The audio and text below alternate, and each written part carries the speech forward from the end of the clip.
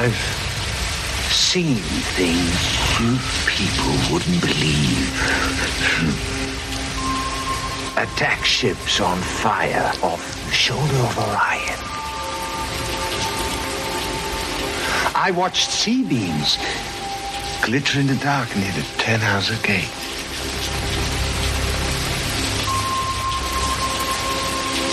All those moments will be lost in time.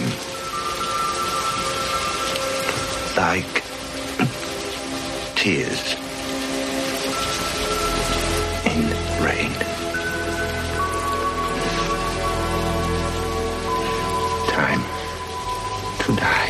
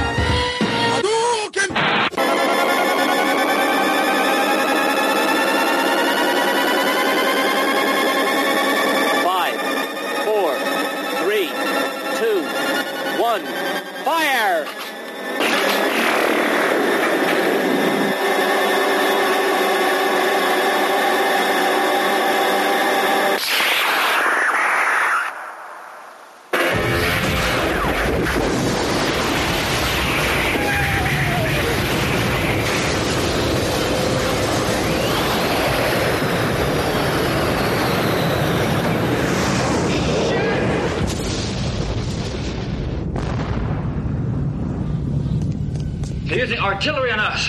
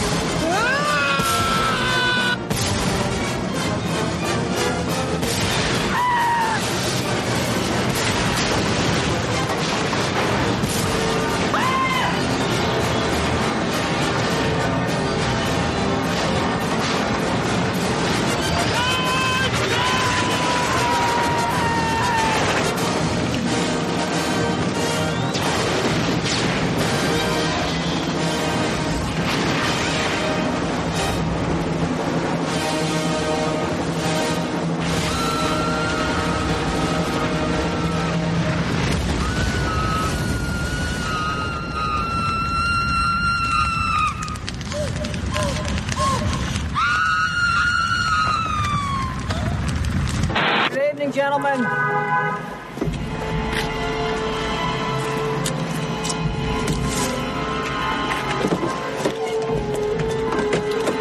Set the gun, Hollenbeck.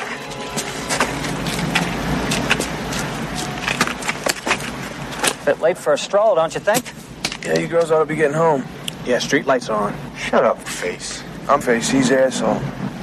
Jake? Apprise Rodney Dangerfield here of his situation.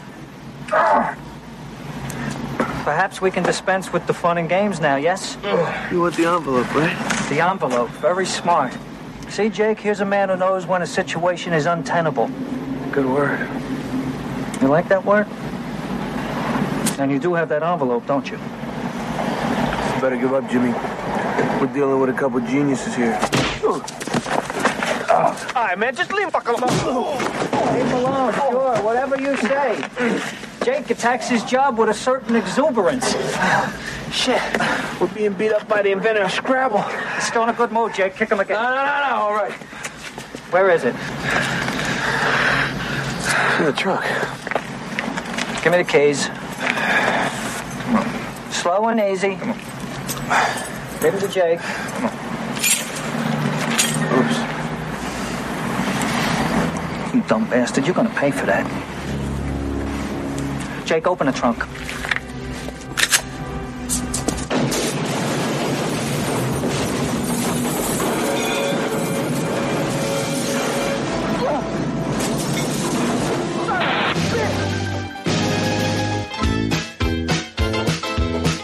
You're listening to Entertainment Landfill. Film, television, pop culture.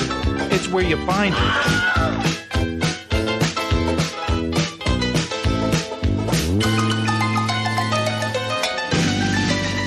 I eat filet mignon 7 times a day. My bathtub's filled with Perrier. What can I say? This is the life. I buy a dozen cars when I'm in the mood. I hire somebody to chew my food. I'm an up-and-coming mobile dude. This is the life. They say that money corrupts you, but I can't really tell. I got the whole world at my feet, and I think it's pretty swell. I got women lined up outside my door. They've been waiting there since the week before. Who could ask for more? This is the life. I know why we've been having such a tough time with this case. These nails... Where is it? Where's what?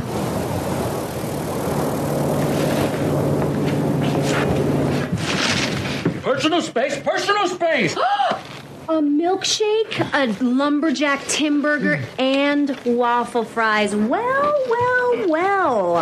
When this cat's away, the mouse, that's you, will consume 2,000 calories. But Veronica, I'm a lumberjack and I'm okay. Don't be cute with me. You were going to tell me something about nails? Fine, I'll try to fill you in before your inevitable heart attack.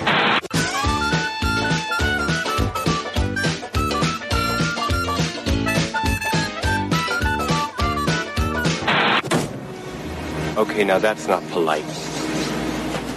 It's very abusive sounding. What would you do, Joseph, if somebody told you to go fuck yourself? Would you cut one of their eyes out? No. What would you do? You think you're so fucking cool, don't you? You think you're so fucking cool. Well, just once, I would like to hear you scream in pain. Play some rap music.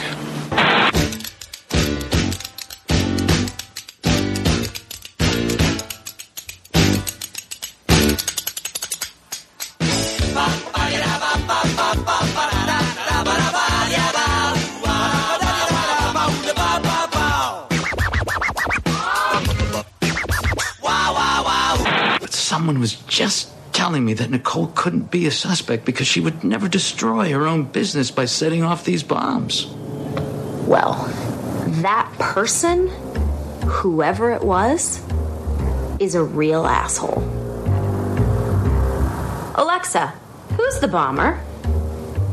We don't have one of those. And who the hell's been talking to me when you're not here? Kaboom! Oh, wait. Is the show beginning? Is it starting? Finally. Oh, my God! This is it. This is the show. Hello. Hello, everyone. Welcome to the show. This is the J-Strom, and I'm here in Entertainment Landfill headquarters. But I'm not alone. I'm here with Steven the Pop Culture Zealot. Hello, Steven. Hello, Jason. I'm so glad you could be here tonight, Steven. Oh, I didn't think I was going to make it. I'm glad you did. I mean, I know, you flew in on an airplane, and boy, are your arms tired. But I was worried you weren't going to make it. Well, we land 15 minutes late, but then there's no gate for us, so we sat for 30 minutes. So now 45 minutes late from getting off the plane. Finally get my luggage and I leave, and there's a wreck on the freeway. Shut down. Oh, that's the worst. Yep. So I have to find an alternate route, get through that, get most of the way home, and work convoy shut down the freeway. Oh, God. Let me tell the truth. Did you think about texting me and going, dude, I'm not making it. I'm not coming. You just want to go to bed when you get home. Almost. Almost. Well, thank you, Stephen, for not doing that. Well, then I got food. I went home, ate, Got back, just left just after 8. Guess what? They shut the freeway down by my house for construction. Ugh. So now I have to find, another way to the freeway. So 3 freeway shutdowns today within an hour. Damn. Oh, you got some food there. Yes, it was delicious. Now, Stephen, we almost did a show last week, except it was funny because I knew what the intro I was going to do and everything around Wednesday, and that night I got the worst food poisoning of my life. Yes. Like, bad. You know what's so funny is, like, I haven't thrown up for years. I don't want to really get too graphic with this, but it's weird, like, you're asleep. You're like and Jerry Seinfeld. I haven't thrown up in 10 years. Yeah. And the last time I did, I had food poisoning then, too. But I kind of sat up in the middle of the night, and I was like, I'm going to throw up. And I just, like, went to the bathroom, and it's like, it's going to happen. Like, your body's going, hey, get to the bathroom. This is going to happen. And little did I know it would be, like, every hour on the hour, like, until dawn. And then, Heather was asleep, and she kind of woke up, and she's like, what's going on? And I was like, I've been throwing up all night. And when you do that, your body gets so weak, like so very weak. And I have, to take Emma to driver's ed and all this stuff and take the trash out and the recyclables and stuff. And I couldn't do anything. I was like, Heather's like, do you want me to take the trash out? And I was like, no, I'll get it in a bit. But then after she went to work, I was like, yeah, I'm going back to bed. And I had Heather's mom come over and take Emma and everything. And she, like, I didn't realize it, but she stayed here all day just, like, to see if I needed anything. Keeping an eye on you. Yeah. And even, like, I would say even on through Sunday, I still didn't have any energy. I was just weak. So weak. I couldn't do anything. And then finally, like, this week, I've felt normal again. Just like, I've got... Man, you're weak. And it was, I don't know about, it might be like our bodies or our brains or whatever, but when you get food poisoning, can you even think about the food you ate? Like, no. I don't want to name it. I don't want to talk about it. I don't want to smell it again. I don't want to even... I just asked you where you got it. I didn't ask you because I already know that. Well, it's funny. I told Heather, and I go, get rid of the food. And she goes, what are you talking about? I go, get rid of the Chinese food that we had. Just get rid of it. She goes, well, the trash came yesterday. What am I supposed to do? And I go, just take it with you to work. Do something with it. And she said she stopped by a gas station and just threw it in a dumpster. But I was like, I don't want to smell it again. I don't want to look at it or nothing, And I still won't eat at the place that gave me you said poisoning. Panda Express? Yeah.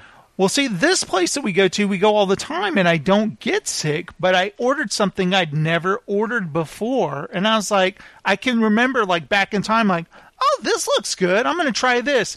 If I could go back in time and go, stop! Don't order that! And it was the tempura shrimp. And when we got it, when I got home... Did it smell off? Didn't look great. Was cold. It wasn't hot anymore. And Heather, she's like, oh, I don't want that. And I was like, oh, I'll eat it. And it was like 4. It was like an appetizer. And God, I wish I could not do that. But I did, and it's over. But thank God I'm feeling better, guys. And I'm here to do the show. And sorry we didn't do a show last week. But, it's like, it has been the past couple of years on the show. We do the show when we can, right? Yes. We do it when we can. What was that, Adam Sexton? I'm going to kill that guy. But, Steven. Yes. What is going on with you in life right now? Just working, man. Just working? Yeah. Let's see. Emma, she's got her learner's permit. Basically, when you go to driver's ed, you take the test and you get a certificate saying you passed the written portion or whatever. So I just need to take her to the DMV with the thing, and she's got her learner's permit. So then it's up to me until March to teach her how to drive. But you have to make an appointment, right? I think Melissa was telling me you have to make an appointment now at the DMV. You can't just show up there like we did one. You can do it online, yeah. And then I have she has 7 driving instructions that she can go on, where they take you around. So I want to teach her some fundamentals before we start doing those lessons and stuff. Did they not drive with driver's ed? No, this was driver's ed was basically learning all the rules and stuff. Okay.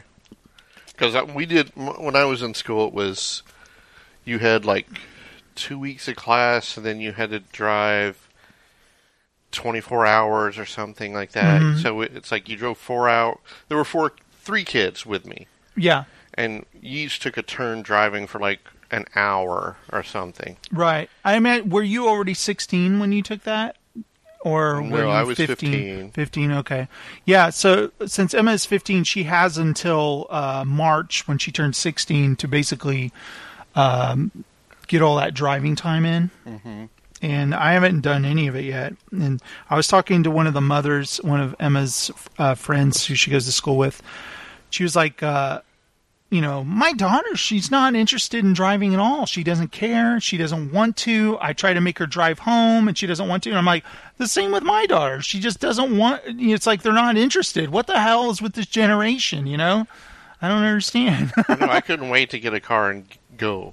Yeah. I have a feeling Emma, when she gets closer to 16, she'll be more excited, like if she had a vehicle. But right now, it's just not that interesting, I mean, I lived out in, a little town, and you had to drive 30 minutes to get to Fort Worth, so we go to the mall and hang out. Oh, God, don't even. I'm hoping... But that's not really a thing anymore, going to the mall for kids. Yeah. They go to Amazon and a web browser. I guess the kids do go to the mall somewhat. I don't know. Whenever I go there, it seems like it's a bunch of damn kids. But not like when we did. I mean, because we had the arcades and all that stuff. Yeah. Yeah. Spaceport.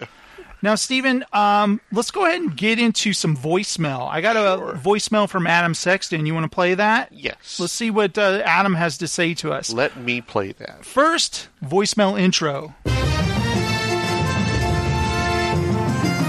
this is fancy.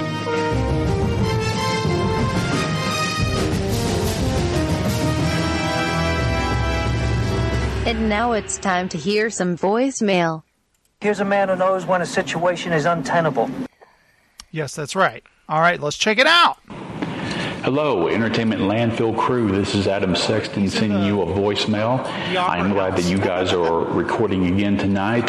So here is some feedback voicemail. Jason, I know that recently, last week, I believe you had a bout of bad food poisoning.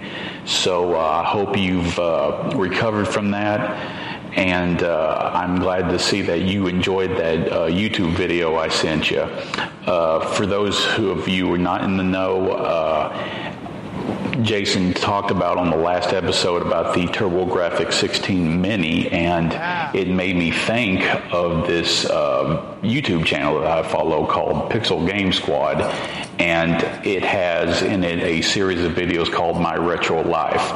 And this guy, Tyler Esposito, basically hosted. And what it is when he was a child, his father was an avid video game collector who always managed to find good deals or always managed to get gaming systems of the 80s or 90s and be able to share them with his son. And also, and this made way for a good YouTube channel, he videotaped everything. So because Jason talked about the TurboGrafx 16 Mini, there was an episode where Tyler as a child got a TurboGrafx 16 system when it was recently released and a whole bunch of games for it. And it's really sweet, it's really nostalgic, and if you go through the channel, you realize that this happened with all the major systems like Sega Genesis and Super Nintendo and even Virtual Boy and Dreamcast and on and on. So if you want to watch a YouTube video that will make you feel good, it definitely made J-Strom happy. It's called My Retro Life, and it's part of the Pixel Game Squad YouTube channel, and I would highly recommend that. Also, regarding your talk about the TurboGrafx 16 Mini, I'm interested in getting one. The only thing that's scaring me off right now is I found out that there were some Japanese games that are on the system, but they're not going to be localized. So, for example, I was wanting to play the game Snatcher, which I believe also came out on Sega CD or Sega Saturn, and we're getting the one that is Japanese language only, and that's kind of it kind of feels like a gut punch. So I don't know if that will scare me off from wanting to order one or not, but we'll see. Other things, when you played the trailer for Relaxer, that was one of the grossest, one of the most disgusting, and also one of the funniest things that you've ever played on the channel.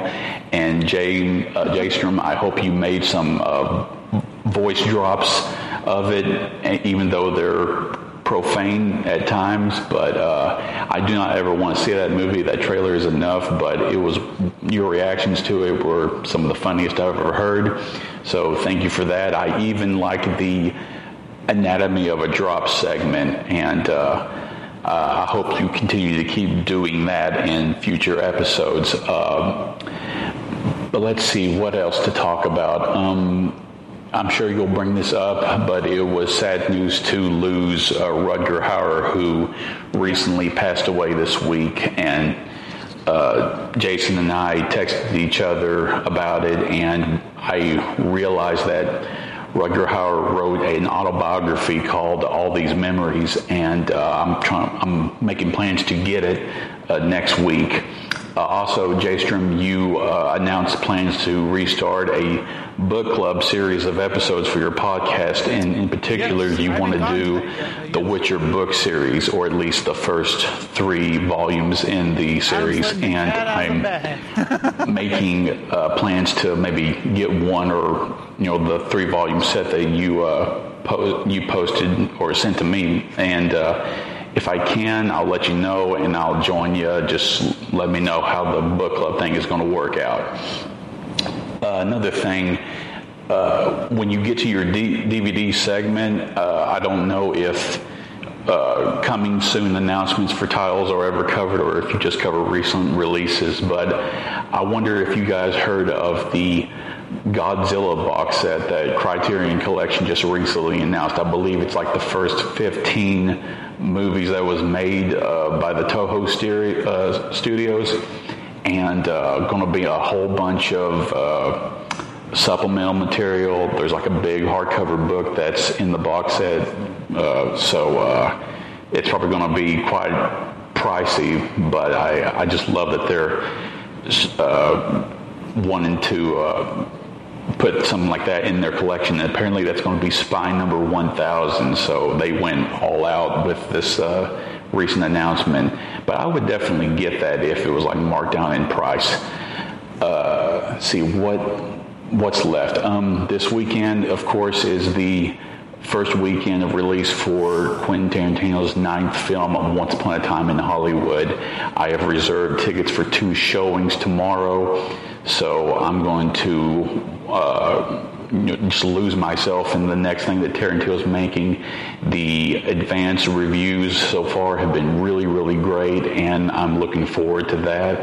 I'm also making plans to watch a low-budget sci-fi movie that you, J-Strom, has expressed interest in, and I've watched probably by now, called Prospect, which is streaming on Hulu, and I'll watch that mostly because Monday if everything goes to plan, the J-Strom and I will be recording an episode for my podcast, The Past and the Pending, so I'm looking forward to that. Speaking of that podcast, I am grateful for any feedback that anyone has sent me regarding my recent episode with Adam of the Bay Area. It was a lot of fun.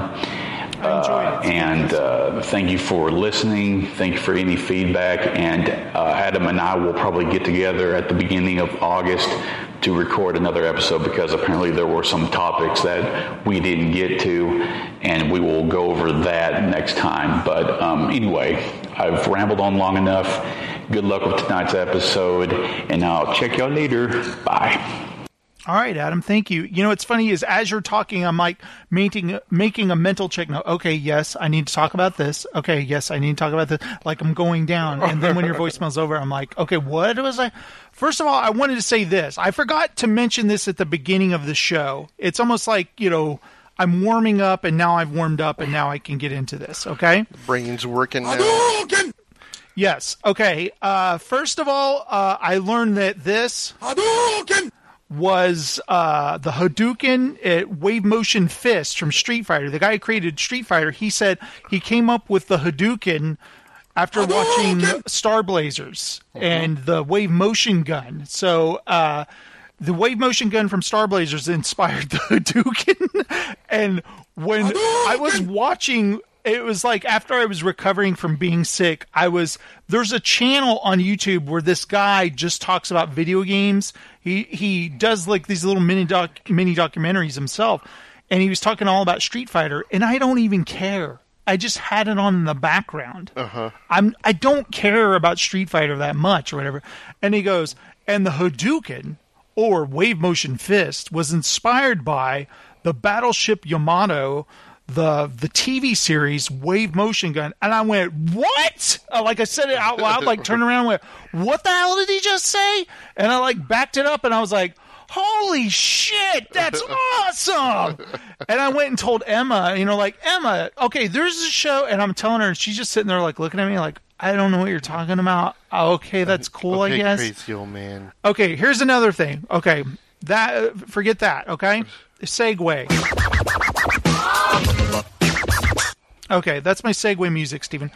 Okay, this is Entertainment Landfill News, episode 67. But I've gone back to the old format of the show of Entertainment Landfill. You know, we got entertainment. I figured you know how we go, what's on your TiVo? But yeah. Entertainment, let's just make it one segment. You know, the news. Now we're going to do DVDs again, and we got Rotten Tomatoes. Why don't I just go back to the last episode of Entertainment Landfill we did was episode 307, Scrumdiddlyumptious. And we did that with Bill. He returned to the show, and we talked about Guardians of the Galaxy 2. That's how long ago that was. Wow. Why don't we make this episode, Entertainment Landfill News, episode 66, Entertainment Landfill, episode 308. You going to hyphenate it? I don't know if we'll hyphenate it, but this guy will explain everything. I've just decided to switch our Friday schedule to Monday, which means that the test we take each Friday on what we learned during the week will now take place on Monday before we've learned it. But since today is Tuesday, it doesn't matter in the slightest. Pencils ready. So, does that explain what I'm doing there? So, I mean, it's like, I don't want to confuse anyone, but I feel like it's going to happen anyway. Because I've been, okay, if you think about it, since Entertainment Landfill, since the show was Nowhere Mulberry became Entertainment Landfill, I was trying to kind of come up with different things. First, I did ETL Daily. I don't know if you remember this. Yeah. Before it was Entertainment Landfill News, it was ETL Daily. Yes. And then I was like, well, it's not daily, it's weekly. And sometimes it's bi-weekly, so why don't we call it ETL News? ETL News. But the show is we're not just doing news. We're doing... Do you know what I'm saying, Steven? You don't want to confuse people thinking we're just a news channel. Yes. We're an entertainment channel. I mean, I don't even think people are concerned. Just whatever goes on the feed, they'll listen to. Yeah. Procedures. So what I'm thinking is this, Steven. This episode will just be called Entertainment Landfill Episode... Episode? Why did my tongue just turn off? My tongue was like, nah, I'm out. I'm done. Why don't we just call this episode Entertainment Landfill Episode 308? Sure. I'm a lumberjack and I'm okay. Yes. And so what do you think? Let's do it. Okay, here's another thing. Okay, come on, everybody gather around. Oh, wait, this guy will explain I've just decided to switch our Friday schedule to Monday, which means that the test we take each Friday on what we learned during the week will now take place on Monday before we've learned it. But since the day is Tuesday, it doesn't matter in the slightest. Pencil's ready. Pencil's ready, Stephen. I'm ready. All right, we're going to talk about my idea for a new book club in entertainment, and we're going to do that right now.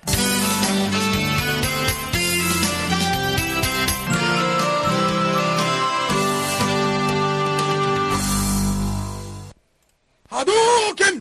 Yes, okay. Hadouken. Now, Steven. Yes. Let's just... The elephant is in the room. The Dark Tower elephant is in the room. Okay. Yes, okay. Long ago... That I hassled you about, even this week. Okay, don't get me wrong. I feel guilty about this. You don't. We came up with a Nowhere in Mulberry book club. It was a great idea. Read all the Dark Tower books, right? Even at the time, here's how... You and Bill were like 4 books ahead of me. This is how long ago it was. You hadn't read them. You'd read like the first one a long time ago. Years. Yeah. And Bill and I recorded the first 3 books. We did podcast episodes of that, which are still available if you want to go back and listen to those. And some people I know have said, I discovered your show by listening to those Dark Tower episodes first. Correct. And I've been waiting for you to do more. Both Bill and I read Wizard and Glass, and there were a couple of times, at least 3 times, we tried to record. I can remember this, and I'm not throwing Bill under the bus here, not at all. Being here, sitting, waiting, with my book of notes, with my book, with some voicemails ready to record, and for whatever reason, Bill never showed up. So then we planned it again. And for whatever reason, it didn't happen. And there was a 3rd time, and I said, okay, if this ends up not happening, I'm done. I'm not going to sit here and wait all night on a Friday to see if we record this. It didn't happen a 3rd time, and I was like, I'm done. That's what I just said to myself. I was like, I don't care anymore. We're not going to do this. At the time now, let's see, since then, I've gotten used to... I've done some solo shows. You know, I've done the Chuck Series Companion stuff. I should have just recorded by myself, for God's sakes. Just done something, you know, just to keep going. Because sometimes people get busy. Now, I recently... Netflix has announced they're doing this new TV series called The Witcher, which I thought originally was based on the video game The Witcher, which the Witcher video games are based on the books. The Netflix series is based on the books, too. They're like, no, it's not based on the video games. It's based on the books. You know, it's something called literature. Have you guys ever heard of it? And Henry Cavill, the guy who played Superman, he was a huge fan of the Witcher series. He said he's a huge gamer. He's read all the books. And he went straight to the lady who's the showrunner, and he said, I need to play Geralt of Rivia. And she was like, oh, well, that's great, but, you know, we haven't started casting yet or anything, but we'll keep you in mind. He goes, I was born to play this role. I need to. I know everything about it. I know the history. She was like, okay, you know, I appreciate your enthusiasm. And so she said that they went through and, you know, they went through hundreds of people, and in the back of her head was Henry Cavill saying, I was born to play this role. So they had him come in there, and sure enough, they thought he was fantastic, and they cast him as Geralt. Now, I've always been kind of interested. I haven't played the games, as I said, which I don't know how it didn't happen. It's like 1999 now, and it was one of the games of the year, The Witcher 3.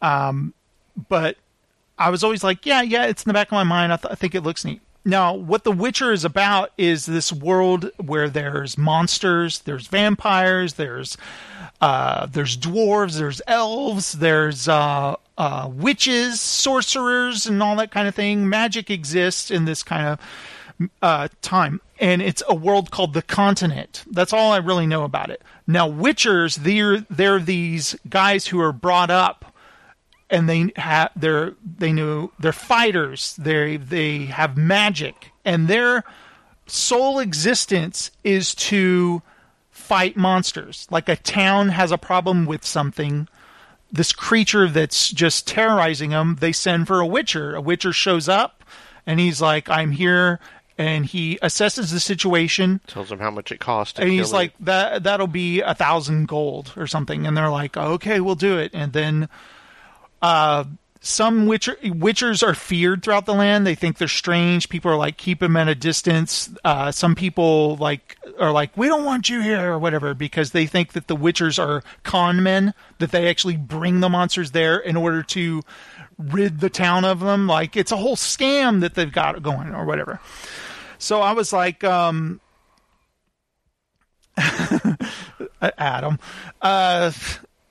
so I was like, this is cool. I'm intrigued. How many books are in the series? So I looked it up. I was just curious. 42. So you want to read the Witcher books, and it has the author's name is Andrzej Sapkowski. The novels, let's see, 1, 2, 3, 4, 5, 6. One just came out last year. So there are 6 novels, right? But there are 2 short story collections. They say you must read these first before the first novel, because it sets up the whole world and it tells you all about the main characters. And then, boom, you get right in that first novel. You know everything you need to know. So I looked up this. So you want to read the Witcher books, right? And it's sorted in chronological order on what books you need to read. The first one was called The Last Wish. It's a short story collection. And I was like, all right, that's what I need to read. And it's funny because YouTube, somebody has put all the audiobooks up on YouTube. I don't know how they get away with that, but I started listening to the first book and I was like, yeah, this is good. But I've said before, I like reading books and then I'll listen to the audiobook. Yeah. I thought the guy was very good reading it though. So I went up to Barnes & Noble today. I got the book. And it was funny, the guy who was ringing me up, he goes, hey, which book is that in the series? And I go, it's the first book. And he goes, no, I don't think it is. Blood of Elves is the first book. And I was like, oh, yeah, I know. No, but this is like a book of short stories, and I read that you should read that first. And he goes, yeah, okay. And he kind of like looked at me like I was full of shit or something. I was like, okay, well, this guy has an opinion, I guess. So I had this idea. If anybody else wants to read these books with me, because already I'm having a great time. I'm just at the beginning of the book, and it's fantastic. The whole setup where Geralt of Rivia shows up to this town, and they're having a problem with something called a Striga. And it's funny because there are all these different kinds of creatures and stuff. And the king is like, have you dealt with this? And he's like, yes. And he's like, what about one of these? And he's like, yes, I have many times. And he's like, what about a Striga? And he goes, oh, yes, I know how to deal with this.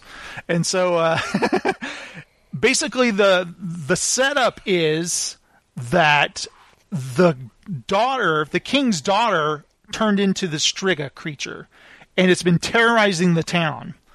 And he won't let anybody kill it because he knows it's a curse. So he's like, he wants somebody to get rid of the curse and turn his daughter back to normal. So most people show up and they've got swords and crossbows and they're like, how much to kill a creature? And he's like, do not kill this creature. I want you to cure the creature. And they're like, I'm out of here. And some people show up that intend to kill the creature, and he has them hanged or he has them killed, and he puts their head on a pike to warn other people not to kill this creature. And the guy's like, this creature kills about 50 citizens a year, in the town. So they try to stay far away from the old palace. They had to build a new palace because the creature lives in the old one. So Geralt is like, I can do this. And so you find out that there are other people under the king that don't want him to kill the creature because it's creating such an uproar with the town people that they want to get rid of the king because of this disaster of this creature killing him, and he won't do anything about it. So they offer him money not to kill the creature, but he's like, I'm an honorable man, I have to kill it, or whatever. And I'm just in a part where he finally shows up to the old palace and he's getting ready. And Witchers, they have all these vials and potions, these things they drink to help power them up or see in the dark and stuff like that. So it's really cool world building, and I'm really into this. So I made a post on Patreon, and I was going to do one in the Facebook fan club if anybody wants to read the Witcher stories with me. Now, here is what I'm going to do. I'm going to record a podcast as soon as I finish each book. Like, I think the main problem with the Dark Tower books, as time went on, like when you finish a book, you gotta record like right then, when it's fresh in your mind. Uh-huh. The more time that passes, the more you're screwed. So I intend to record as quickly as possible after finishing each book. And what I'm hoping to do is to get through the 2 short story collections relatively fast. And then get right into the first novel, get those 3 out of the way pretty quickly before the Netflix series starts. Because what I've read is that the Netflix series is pretty much these first 3 books, is what a lot of people are speculating, just based on the imagery that you see in the trailer. Right. And already I can see that I believe the Striga, that creature, is in the trailer. And so that makes me excited at the same time, because you're like, realize what you're reading is like going to appear, whatever.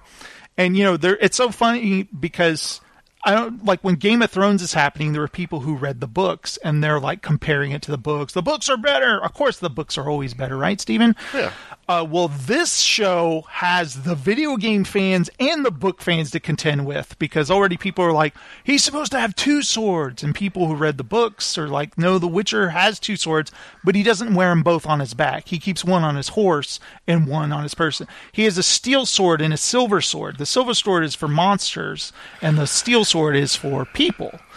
And just, I see people like that, and I'm like, do I want all that in my head? All this bullshit. But I can separate the two. Yeah. And already, I'm enjoying the character. And there's a lot of humor to just what I've read. And here's another thing. It's translated from Polish. The author is Polish. And I was thinking, I wonder how much is lost in the translation there. Yeah. But then I think, like, people read Stephen King in other parts of the world in foreign languages. Yes. They're still reading Stephen King, right? I mean, hopefully it's translated well and they're getting pretty close. Yeah. I mean, from what I've read, it's very clever and everything translates. I'm not worried. You know what I'm saying? Stephen sneezed, so no one hears me opening this coat. Bless you, Stephen. Thank you. Hey, Adam, I really enjoyed your voicemail. It was really good, Adam. Hi, this is Adam. I'm at work. Echo!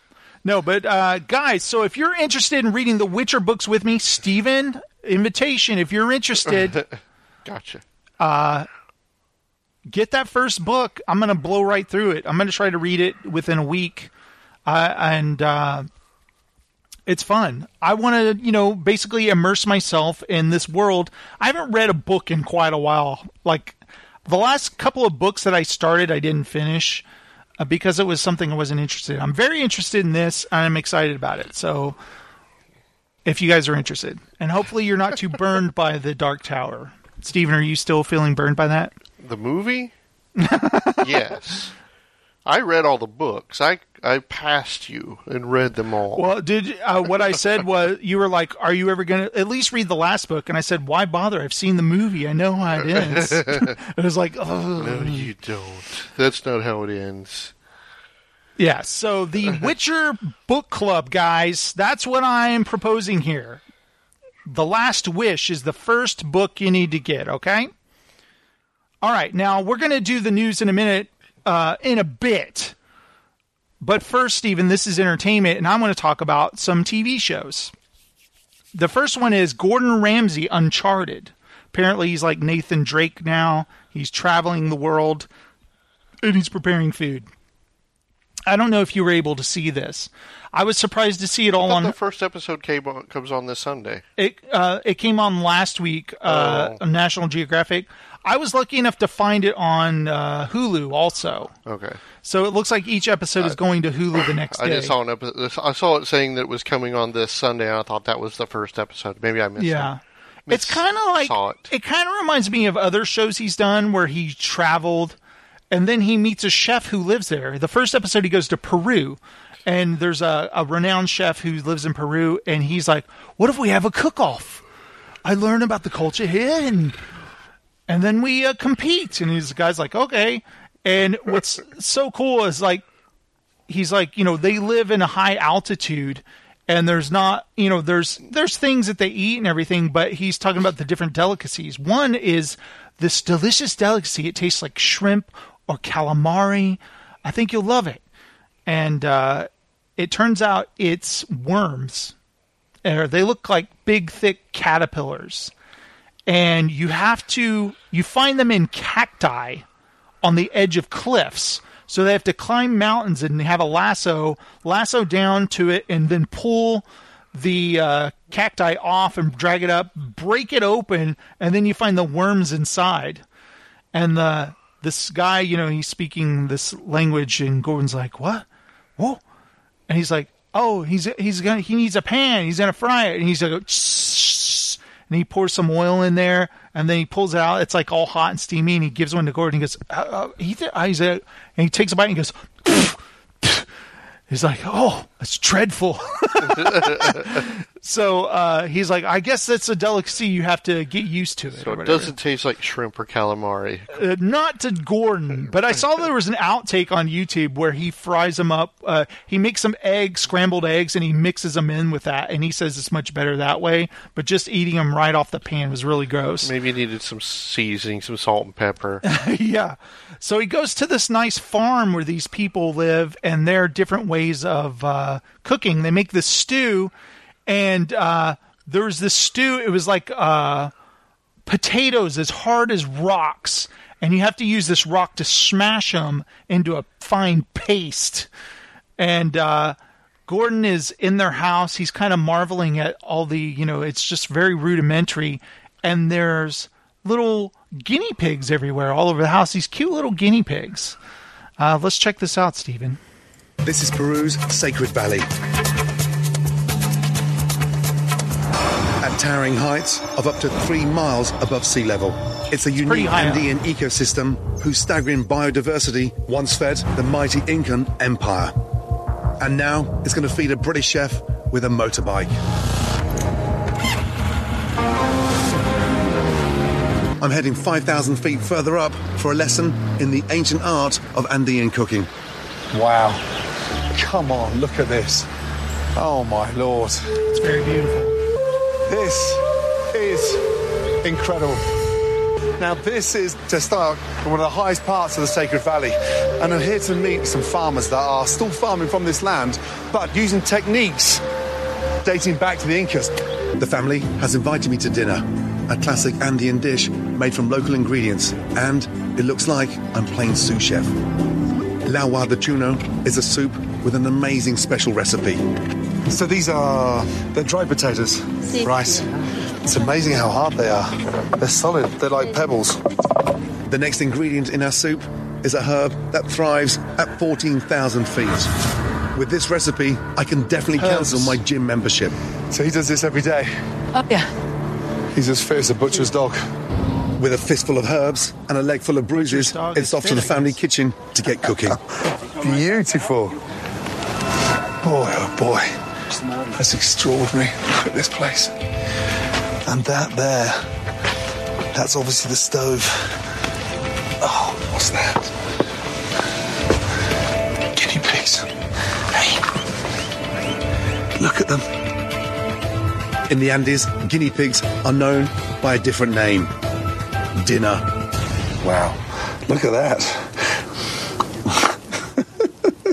I love it. There's a guinea pig stretched out on a stick, and it's dinner. You're supposed to just chew it. And they're so cute. They're adorable. It actually looks delicious. I mean, seriously. The fact is, the live ones are running down there, the bald ones are hanging off the wall, and guess who's next in line? That furry over there at 9 o'clock. While the guinea pig roasts, a sentence I thought I'd never say. Prep continues for the ancient Andean soup, lawa de chuno. Cheese. I'd never thought about finishing a lamb and potato soup with cheese. Amazing. And look at that baby. Beautiful. We should open a restaurant together. I am dying to taste this. Okay, vamos a probarlo ahora. Okay, guinea pig. It's just hard eating this now when we've just been sat there with them. I don't know about the head. I'll go for the loin. Sitting there on his the loin. Pretty good.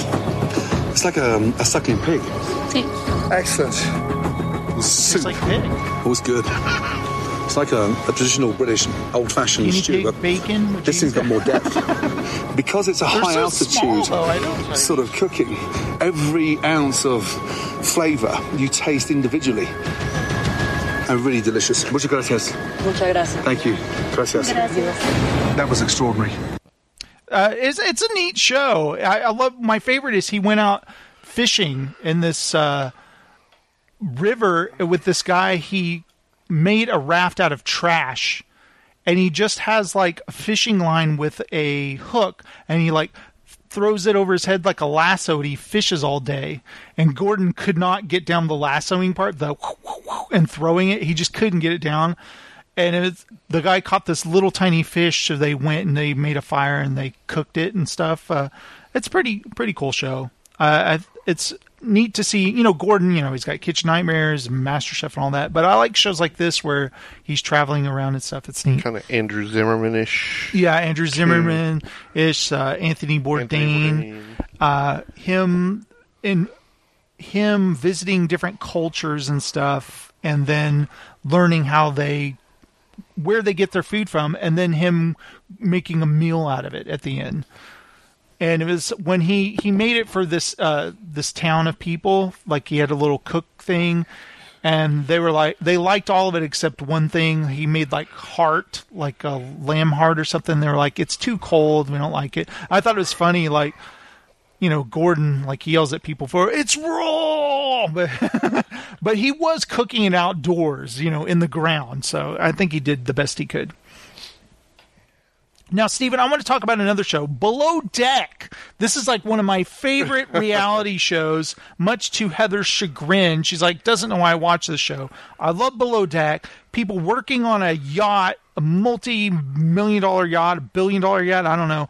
And they have the rich clientele that come on who like to be waited on hand and foot. And most of the time, not all the time. Sometimes they're really nice people, but sometimes they're assholes.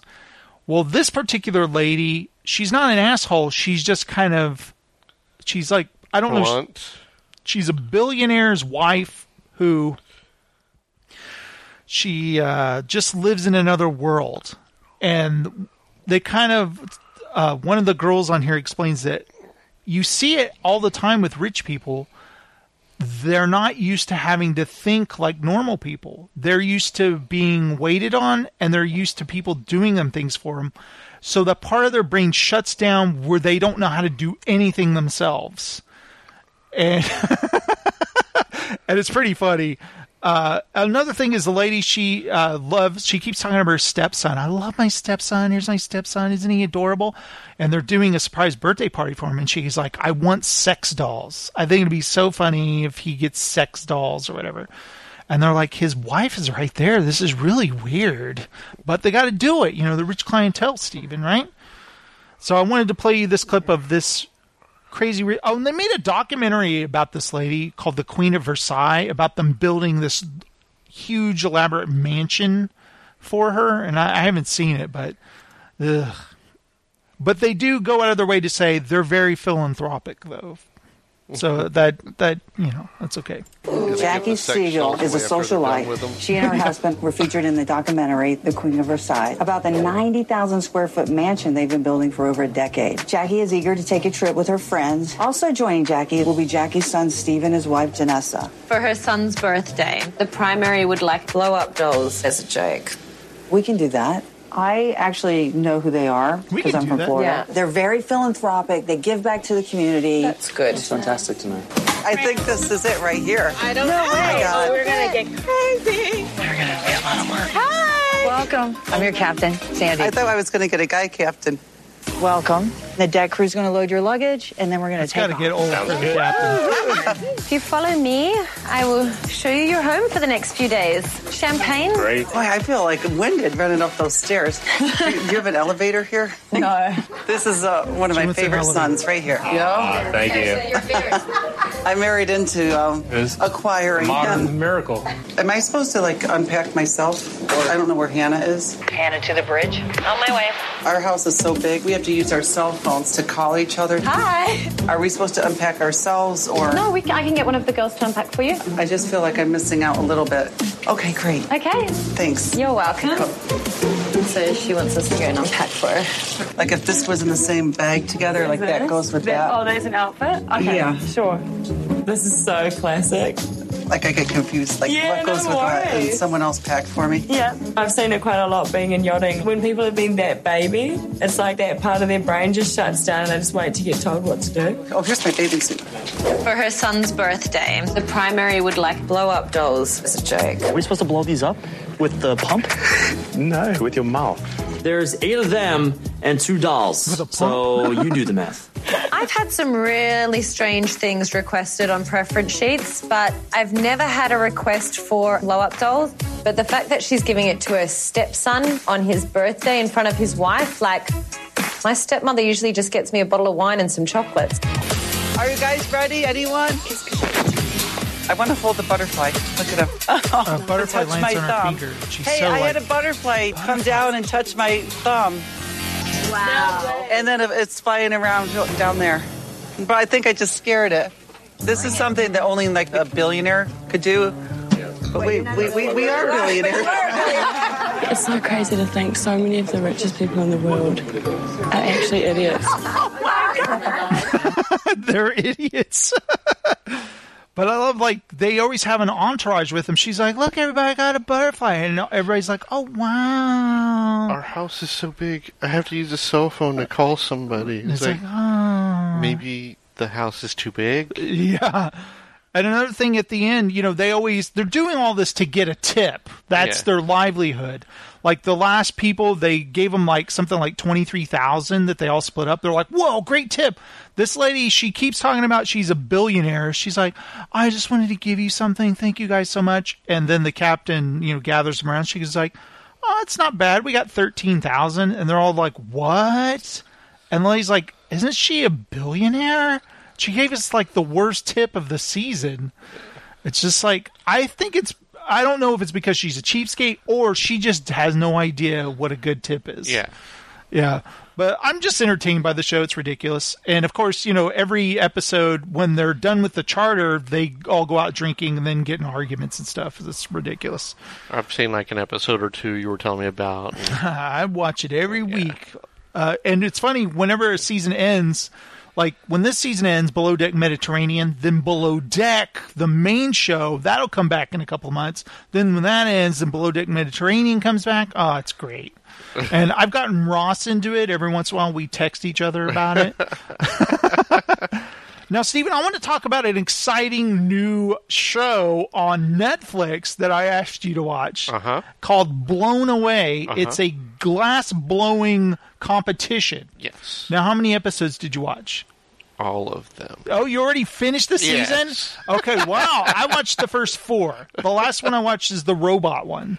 Yes. And basically what it is these people from all walks of life, they've done glass blowing sometimes in their life. Yes. One Or they were lady, she students. hadn't done it for years, but she loves it. Some of them, they're artists. Some work for some place that they blow glass or something. I don't know. They're all like interesting personalities, wouldn't you say? Yes. Like the first one, I forgot what was the first competition. They give them some kind of like, well, we want you to do is to do something that represents this. You brought a picture the first time. Oh yeah, something that's Personal a to picture you. of something that means something to you. Yes. And then the second one was something to do with food. And, people are like, I'm all about, like, eventually we're going to run out of food. We're all going to starve. So I want mine to represent this. And another guy's like, which came first, the chicken or the egg? And he did this, like, egg with chicken feet sticking out, all out of glass. And I think it's really cool. Some of them you can tell. I like the reveal at the end. Most of the show. When they do the gallery showing thing. Yeah, when the show begins, the guy gives them the concept. Then it shows them working it out, like their concepts. They're drawing with chalk on the ground what they're going to do. And then the bulk of the episode is them working on it. Them blowing the glass. Them dropping it and destroying what they've created happens quite a bit. Yes. And what's funny is I didn't actually get any anxiety until the robot one, because before you're not sure what concept they're working on. They're just kind of working on something and you see them drop it. But now that you see them working on something that looks like a robot or something, you're like, oh, I know what this looks like and oh shit. And then they drop it and it's like, oh, you kind of start feeling anxiety about it. Did you ever get like that as you're watching them? Like, don't drop it. No. You didn't ever, like when they're like, okay, I just need to tap this. And you're like, oh, no. Break. No. Did you have anyone you rooted for? Yes. I mean, you know who wins. I don't yet. Yes. The one guy who did the chicken and the egg, his stuff was so cutesy, kind of kitschy. I equated it to a high school art student stuff. Mm-hmm. Their artwork. Yeah. It's like it didn't seem professional in that sense. Right. And everything was real tiny. Yes. And then he'd finished be the first always to like leave. an hour and a half. He'd be like, well, I'm done. And he would take off and they're all like, whoa, this guy's done already? But he never impressed anybody with his stuff, I guess. Now, there's one lady, the lady with the bangs. I thought he should have been the first one to go. Yeah. Deborah. The lady with the bangs. She's pretty intense, isn't she? Yeah. I like one, they put when you're done with your project, you put it in this, like, refrigerator type thing. No, the annealer. Is it heated? It's heated. It's just a lower temperature. It's like, right. I think they said around 500 degrees, or under 500. So you got to said one of in a later episode, you'll see, one of the annealers was too hot. Oh. And they had to move, one of the contestants had to move it to a cooler one. It's like, oh no, my stuff will melt. What's interesting about the show is it's a reality show on Netflix. So often we've seen reality shows that build up to a commercial break, like like something breaks and then they're like, oh my God, cut to commercial. When it comes back, they repeat what we just saw again. Yes. This doesn't have any commercials, so there's none of that. It just keeps going. Yeah. There's not much for drama there, and the shows are really short, like 23 minutes long or whatever. Yeah, I think the longest one's like almost 30. Mm-hmm. I love I think that's the first episode is the longest, like 29 minutes. Yeah, because a lot of it was like explaining, this is our place, and this is what we have. And do you like the name of the one area? The Glory Hole? The Glory Hole. Yeah. That reminded me of an old news story we did. We had a news clipping where the guy kept saying glory hole, and Bill and I were cracking up. He was like a reporter. Glory hole? Can you say that? Yeah, he just kept saying glory. So whenever they talk about, it's like this heated hole that you stick your project in to keep it hot or heat it back up. It's called the glory hole. Yeah. And whenever the guy mentions the glory hole in each episode, I'm just like, That reminds me of that one reporter guy. Glory hole? Can you say that? Yeah, that guy. So I have a clip here, kind of like how an episode begins and how they kind of work on the concepts. This is a robot episode. We've built North America's biggest hot shop. It's a hot shop. 10 exceptional glassblowers push themselves to creative extremes. If they can survive our fiery competition, they'll win a life-changing prize package. Now 7 remain, battling the clock and the sweltering heat of our furnaces. I'm Nick Uhas, and this is Blown Away.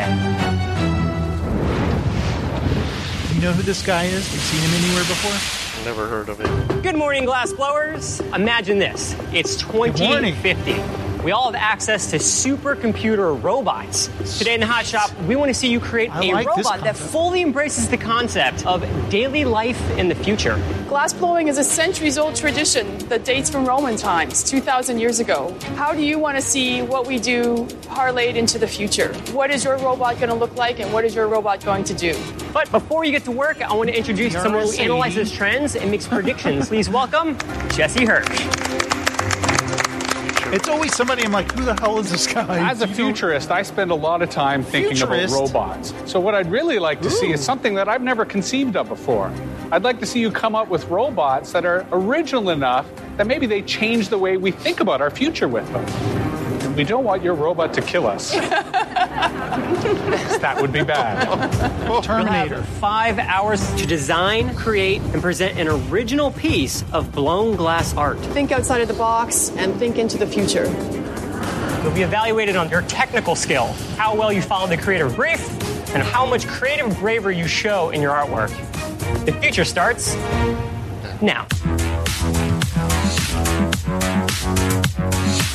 Oh, all of them were doing the robot dances.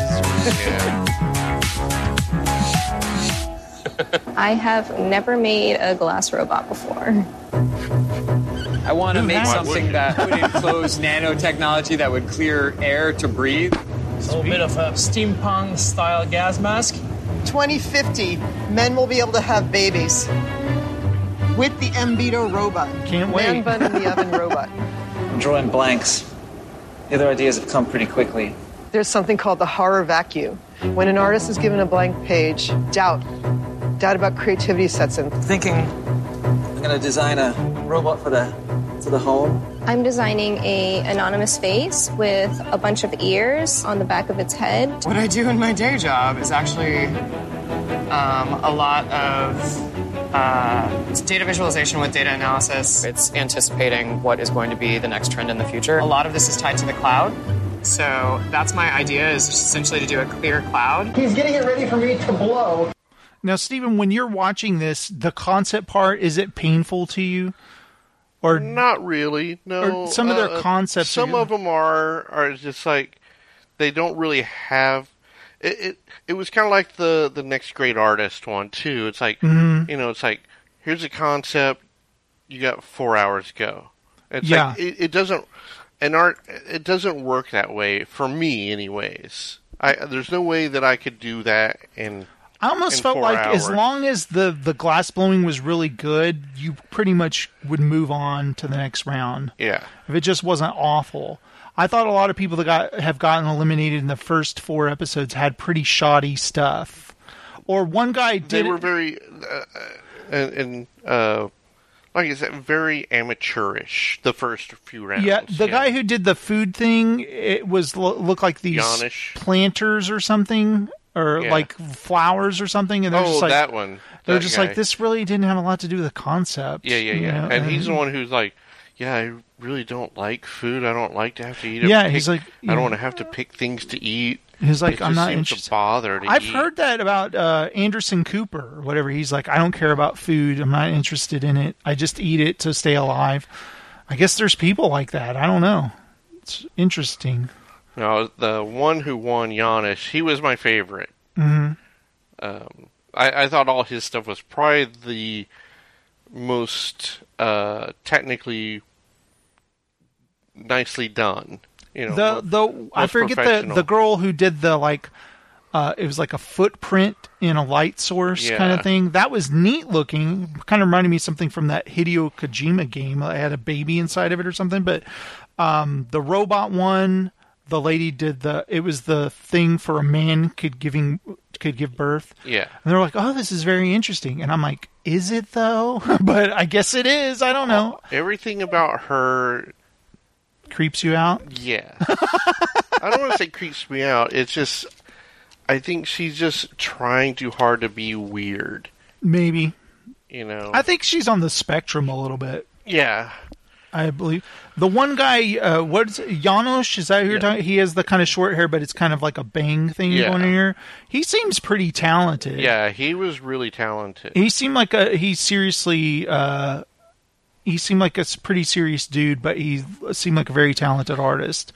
And I wonder, like, neon lights, is that a form of glass blowing? The forming the letters out of glass? It is. Can glass blowers make the lights?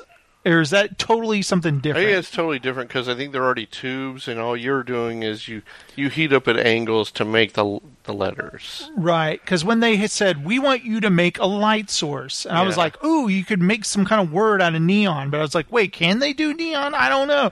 Probably I don't know not, how it because, works. I don't know if they would have access to the neon and all that. Now, you finished... And I thought Deborah should have been let out on that one. Mm-hmm. The hand was just terrible. Oh, I know. When she kept saying, I want it to be like a stop, like a stoplight with This should be on every street corner in New York. No, it shouldn't. I thought it was going to at least look like a hand, but it kind of looked like the bad oven mitt. Yeah, it looked like the oven mitt from the commercial, like the Hamburger Helper oven mitt or so. There's like real fat, like cartoon fingers. Yeah, that wasn't good. And sometimes you see they have some kind of neat concept, but then they drop it and have to start over again. Yeah. And that kind of... It's a neat show. I thought it was pretty neat. There's something fascinating about glass blowing. And so far, I haven't seen anybody burn themselves in the first 4 episodes. Yeah, I don't think anybody really does. I mean, they've done it for a long time. They know how to not hurt themselves. Well, you see, I don't know if you've paid attention, but there's a big board, and while they're working it, somebody's holding it, protecting their arm from the heat. Yeah, each contestant has an assistant who just is there.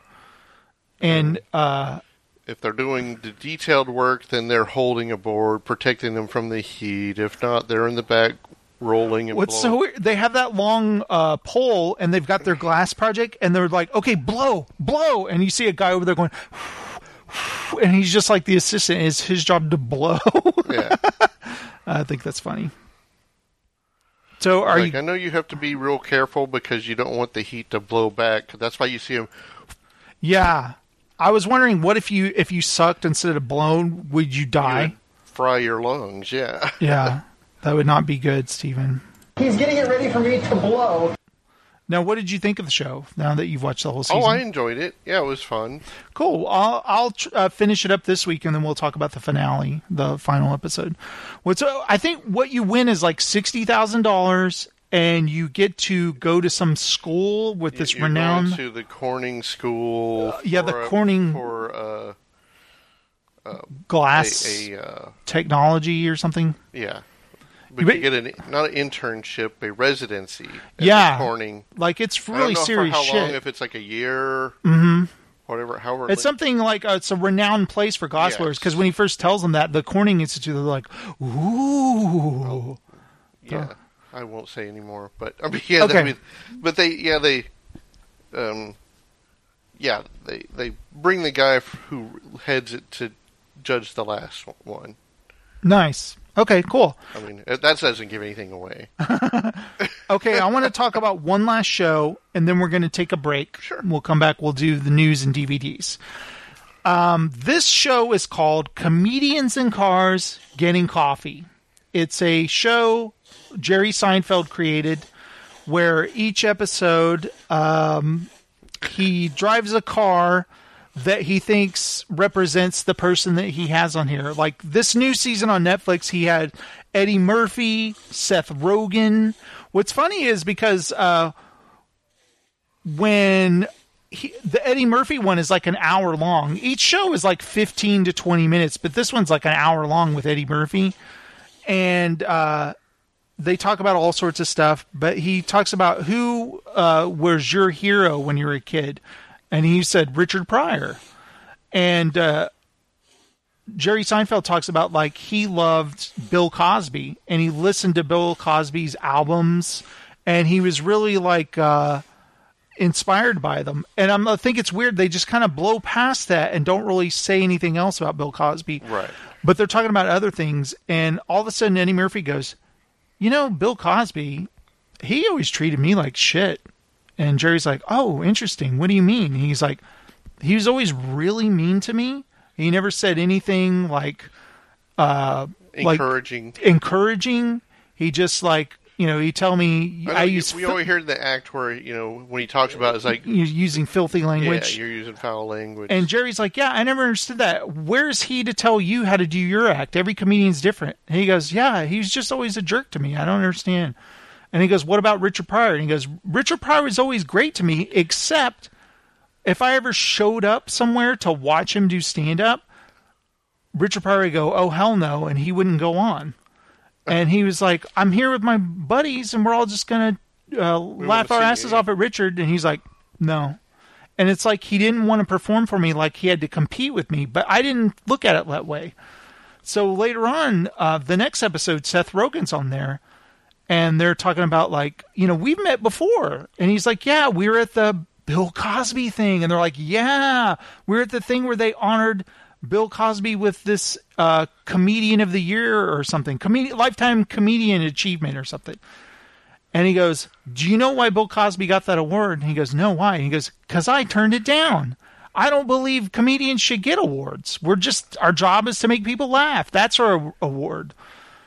And he's like, wow, that's interesting. So they're sitting there for a long time, and there's, like, silence. He goes, you know, that was when I found out. And he's like, found out what? You know, Jerry's like, found out what? And he goes, Bill Cosby raped all those women. And he's like, really? And he's like, that one comedian, oh, God, I'm blanking on his name. This one black comedian, he started doing it in his act, telling people, you know, Bill Cosby has been raping women, like, his whole life. Yeah.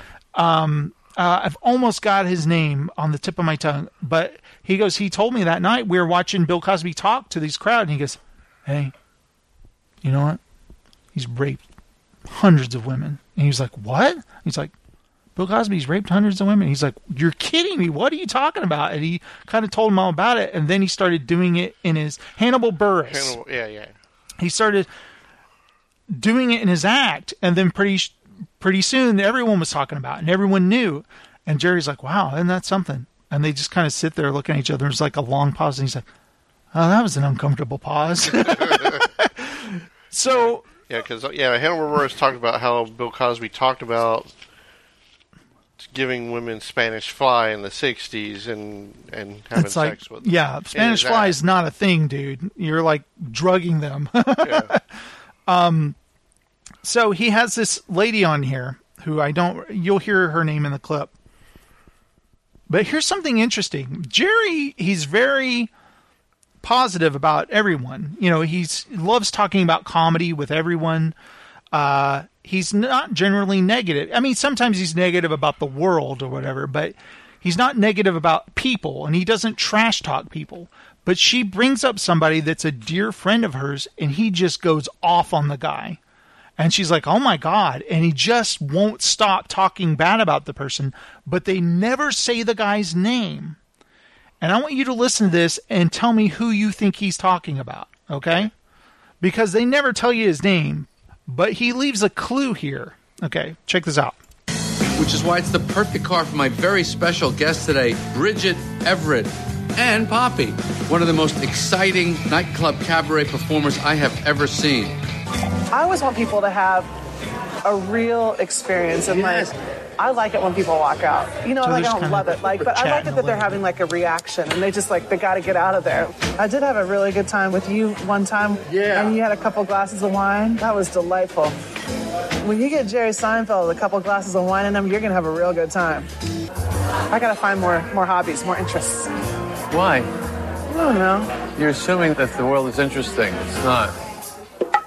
So who was the first person you saw when you were a kid? John Belushi on Saturday Night Live and Animal House. Like, I just felt like so electrified by him. Yeah. Really, really sad, like when he died. And sometimes it's sad and sometimes it's beautiful. Yeah. They did get it out there for us. Yeah. That crazy thing that they had. Yeah. There was no other way for that to go. You know, I'm good friends with that's his best I don't friend. like him. At all. Oh, no. At all. In fact, I have a particular feeling about him. I had kind of forgotten about him. Mm-hmm. And then there was a little article about him in the paper. Mm-hmm. And even in that, there was a veiled reference to his dislike of what I did.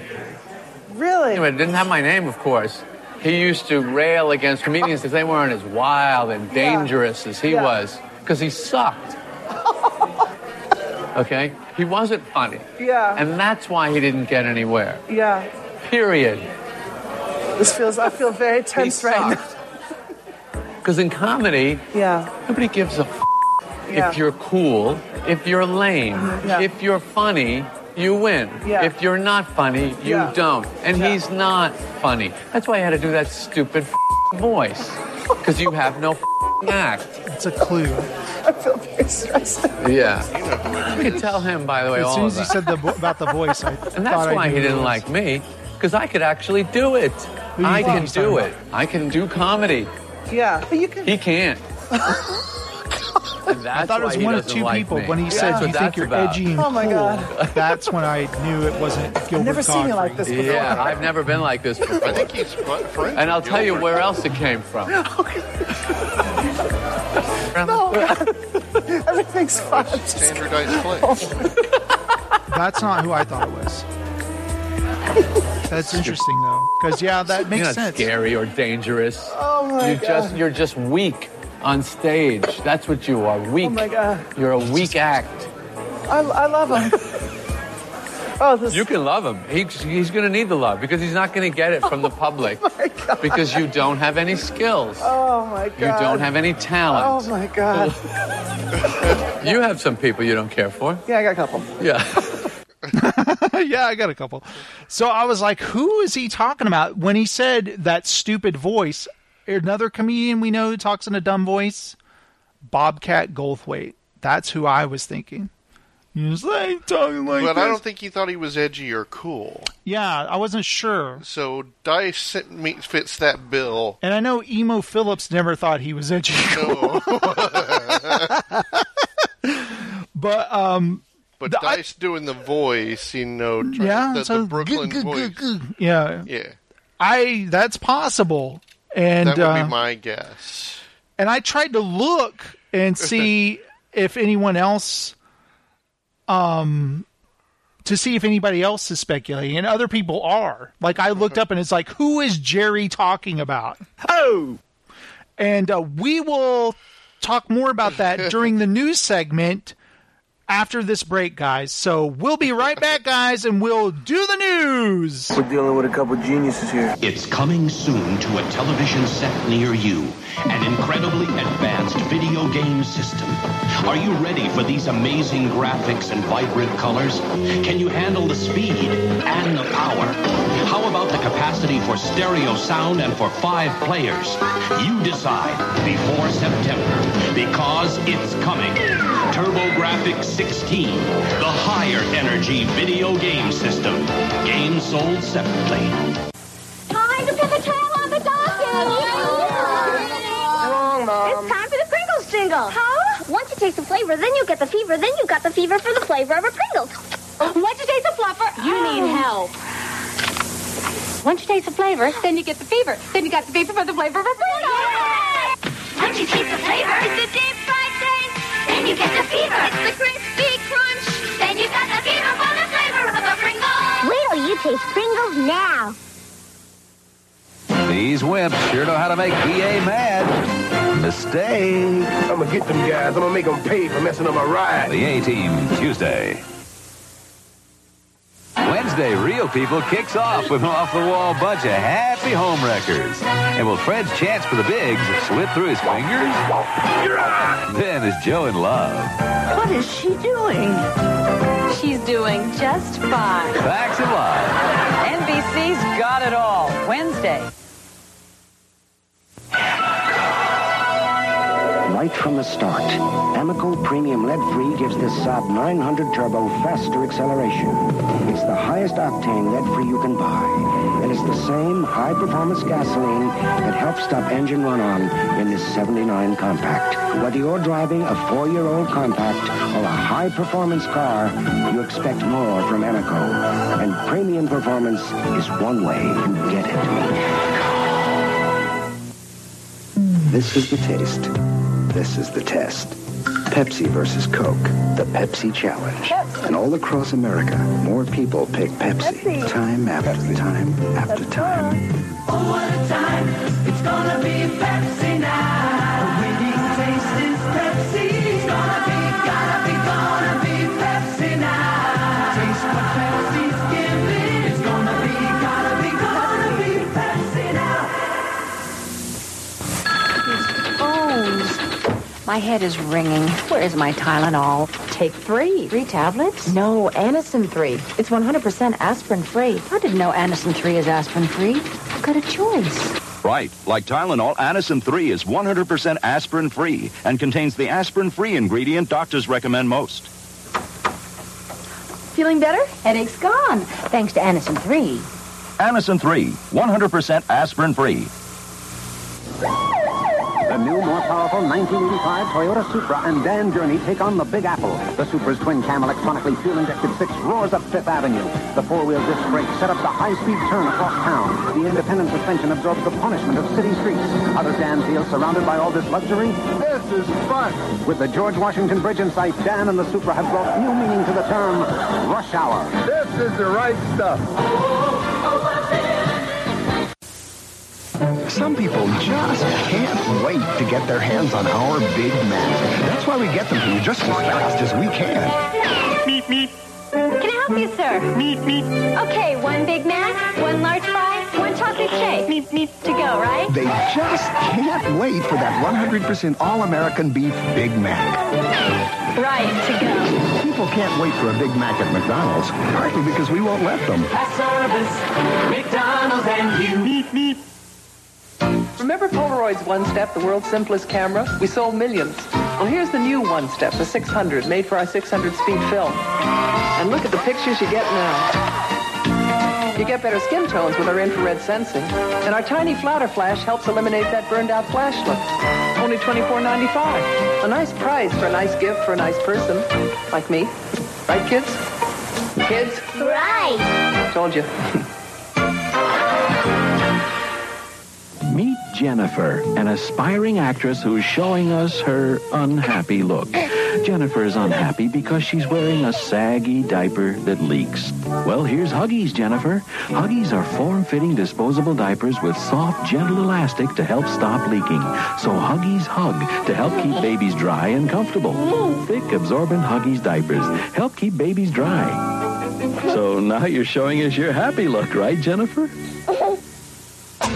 Monday through Fridays is when they rule the late night. On the scene of your TV screen, they keep it tight. 9 p.m. is when you catch the Montel Show. 10 p.m. is when Maury Rowe gives you more. So turn it on. Tune in to Talk Show Heaven. KDFI, Channel 27. Montel and Maury, they the baddest compilation. Keep your ears and eyes locked to this TV station. It's the Montel and Maury Show. It's the Montel and Maury Show. What? It's the Montel and Maury Show. It's the Montel and Maury Show. Mrs. Paul's asked people how we could improve fish fillets. Use a larger piece of fish. Less breading. Fewer calories. Introducing Mrs. Paul's lighted natural fish fillets. They're twice as thick as ordinary fillets and have 40% less breading. They're under 300 calories and they're microwavable. They're everything you've ever wanted in a fish fillet. You could give them away. Well, almost everything. New lighted natural fish fillets from Mrs. Paul's. Monday on Love Sydney. Marry her. Will Lori really go through with it and tie the knot? And on Family Ties, will Mallory's friend have to? She's pregnant. Panasonic invites you to step ahead of your time to a Panasonic video camera that adjusts to light, even low light, and focuses automatically. To a stereo video recorder that records from TV or from life with 4-head technology for jitter-free effects from slow motion to stop motion. Step ahead of your time to a Panasonic Omnivision video system. More than just slightly ahead of its time.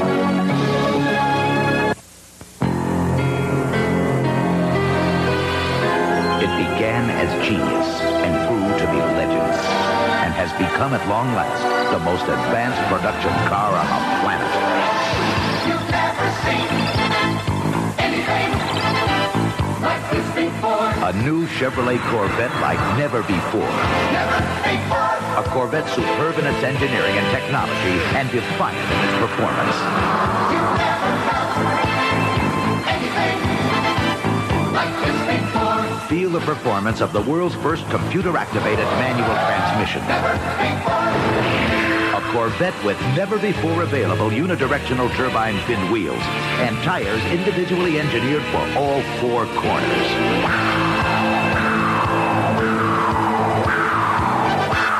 You've never seen anything like this before. Liquid crystal displays, 14 separate instrument readouts, English or metric, all updated 16 times every operating second.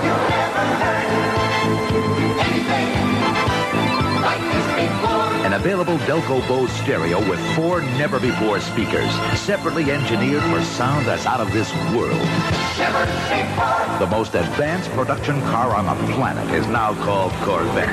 Chevrolet is taking charge. Neither rain nor snow, clothes will keep me from delivering this remarkable new diaper. New fitted Pampers with Stay Dry gathers. Pampers are fitted. Terrific. Now they help protect your baby from wetness right down to his toes. Pampers' new Stay Dry gathers mean a drier baby on the outside. And they still have the cushion quilted lining? Yep, that helps keep baby dry on the inside. That's wetness protection right down to his toes. New fitted Pampers at a Pampers price. A Pampers price? Great. New fitted Pampers help protect your baby against wetness right down to his toes. I could use some wetness protection right now. New Prel, that's who, with special new silkeners and hair that feels soft and silky after. Ooh.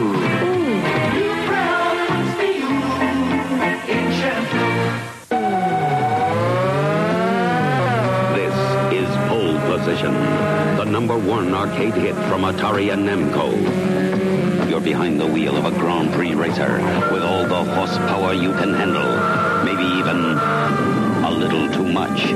Pole Position, Atari's most realistic video game ever, now in the arcades. And for the Atari 5200 Super System, it's just around the corner. Pole Position from Atari. How'd they do it? Where'd it go? I don't miss it. It's good, you know. RT 100%. You wonder where caffeine went. RC 100's for me. Great cola taste caffeine free. For great taste, now there's 2. RC 100's for you. Regular and sugar free. RC 100. RC 100. RT's 100%. You wonder where caffeine went. RC 100 regular and sugar free.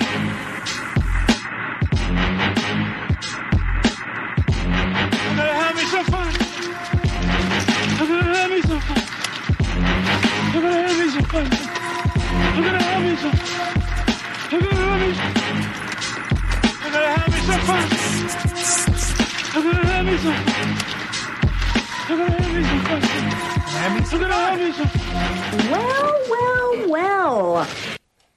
All right, guys, we are back, and we are ready to talk some news. That's right, some entertainment news, that is. Let's do it, Steven. Let's do it.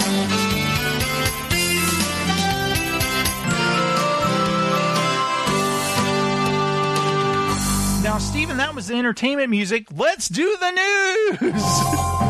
There we go. What the hell, man?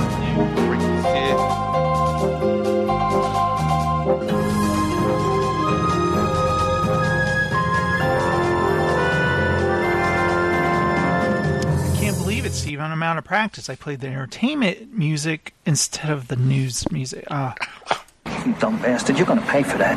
I'm sorry. Okay, I'll try to do better. Now, their first news story, of course, Rutger Hauer passed away. It was very sad. Yes. I wanted to read this story. Hopefully you can't hear my dog hacking something up. Blade Runner director Ridley Scott remembers gentle giant Rutger Hauer. This on Bleeding Cool. Rogue replicant Roy Batty, played by the late Rutger Hauer, was one of the most iconic characters, not just in science fiction films, but in modern cinema history. Hollywood legend Ridley Scott directed Hauer in the role in 1982's Blade Runner, which starred a still-on-the-rise Harrison Ford. Okay, he'd already been in Star Wars. In honor of the late Dutch actor's passing, Scott released the following statement. Rutger was a gentle giant. I don't know who was more nervous on that first morning of the first day on set in 1982. I think the film is called Blade Runner. We helped each other through the entire process because it was very challenging. I'll miss him. He thinks the film is called Blade Runner? Yeah, he's not sure. Hauer's career spans 5 decades, with over 150 credits to his name in TV and film. He was a versatile character actor playing whatever was required of him, whether a blockbuster like Batman Begins and Sin City. I don't remember him in Sin City. Or the cult classic like Hobo with a Shotgun or Buffy with Vampire Slayer. I do remember him in that. He killed a friend of mine in Blind Fury. Yep, that's right. Blind Fury. That's a fun movie. Blind Fury. And that filmed here in Texas. Yes. When Hauer sat down with IndieWire, he discussed ad-libbing during Batty's final speech and how Scott liked the change. I was hoping to come up with one line where Roy, because he understands he has very little time, expresses one bit of the DNA of life that he felt and how much he liked it. Only one life. Batty was far from an antagonist with nefarious purposes. He wanted to live beyond subservience and as an equal. He defends himself and others like him as needed, and he even saves Deckard, making the audience question their existentialism. Though we see the film through the eyes of Deckard, understanding Batty becomes an exercise of empathy. Could we see ourselves beyond the labels we place? Are the feelings of sentient beings any less than their creators, or are they more? I said this once recently.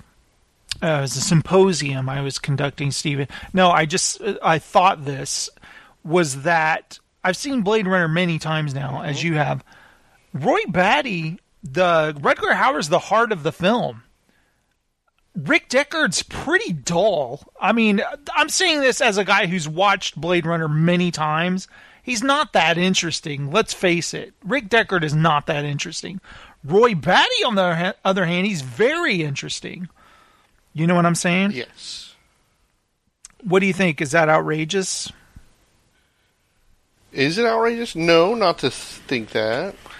I think it's perfectly fine. I mean, he's incredible as Roy Batty. You know what's so funny is after he died, and this happens on like Twitter and stuff like that, is people become competitive. Like, well, yeah, you guys are all talking about Blade Runner, but this film, Hobo with a Shotgun, he was incredible in that. And it's like, this isn't a competition. Of course, he's great in Hobo with a Shotgun. He's great in Blind Fury. He's great in Lady Hawk. That's the point. He was always great in everything he did. This isn't a friggin' competition, you know? It can be if you want it to be. But excuse me for just... The first thing I think about when he died was Tears in Rain. That's this iconic scene. And don't tell me there's a scene like that in Hobo with a Shotgun, all right? Right. Yeah. I spend a lot of time thinking about robots. So do I, or replicants. But I thought that was very sad. Rutger Hauer, great actor.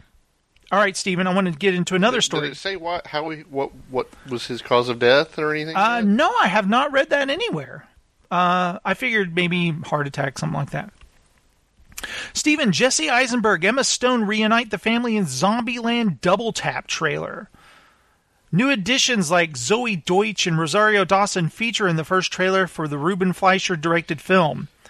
The Zombie Slayers are back, and the first trailer released this Thursday for Zombieland Double Tap.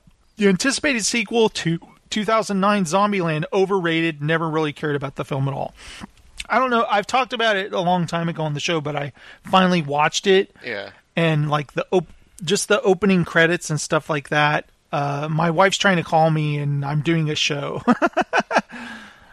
But I never liked Zombieland. I thought it was trying way too hard. And I had a real problem with the third act of the film, how the whole climax of the film involves Abigail Breslin and Emma Stone's characters deciding to leave Jesse Eisenberg and Woody Harrelson and go off on their own to a carnival or like Six Flags type of place. It was the pier there, and her sister always wanted to go. They decided to go without them and go alone to this place. Yeah, putting themselves in complete jeopardy, and it made no sense, and it was stupid. And everything was like, I heard this area is safe. We're going to go there. Right. So, anyway, here's the trailer. You want to watch it, Steven? Sure. All right. Oh, fuck. First of all, I hate when they do a little preamble to the trailer. Just show me the trailer.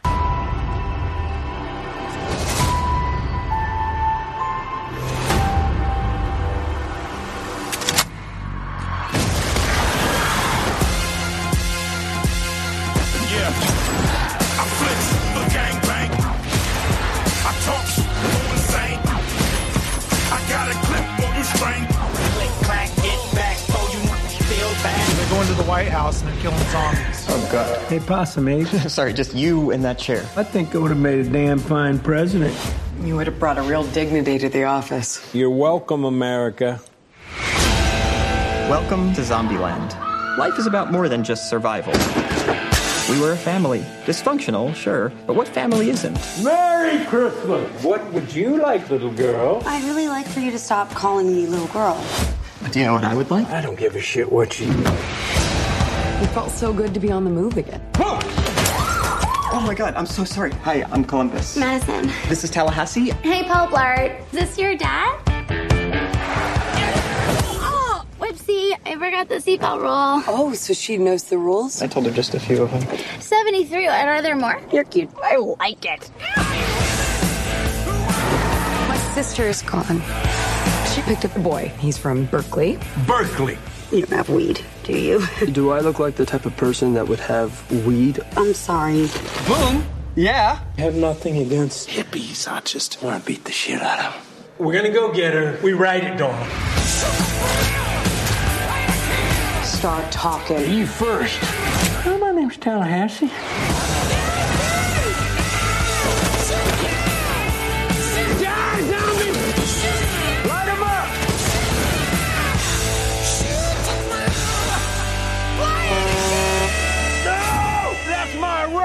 Oh, my apologies, little Elvis. Okay, is it me, or does he kind of remind you of... I don't like you.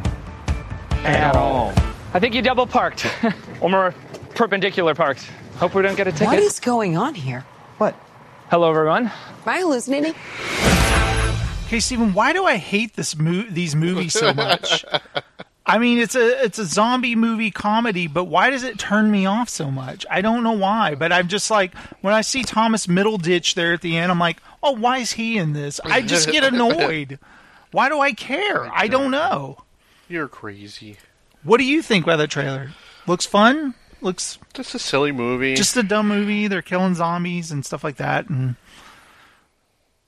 I didn't like the first film, so I'm not looking forward to this at all. So, whatever. All right, Steven, now let's talk about The Witcher. The first trailer for Netflix's Witcher shows off a ripped Geralt. The fantasy series is bursting with moments.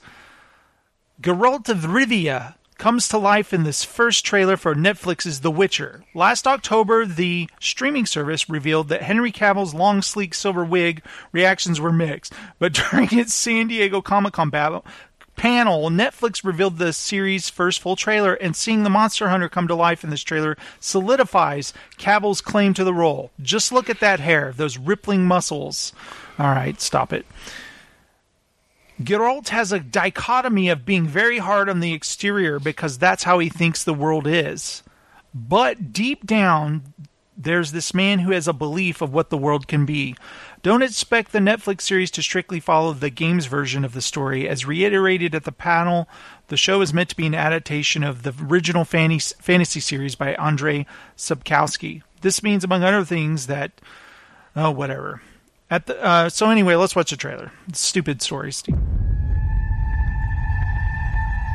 I remember hearing stories about witches.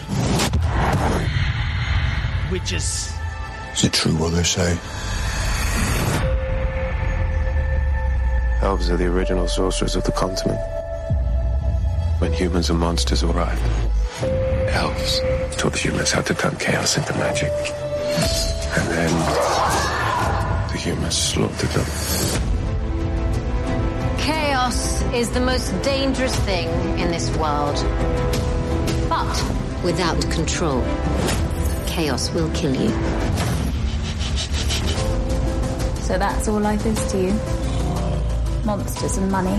It's all it needs to be. Something out there waits for you.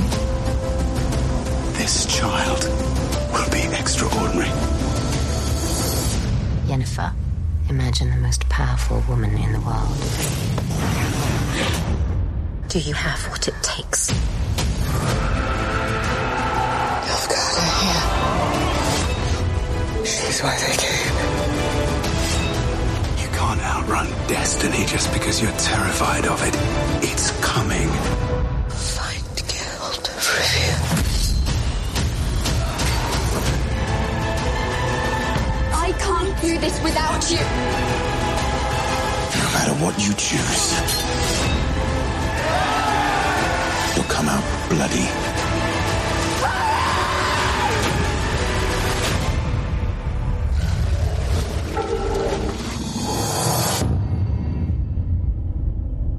Cool.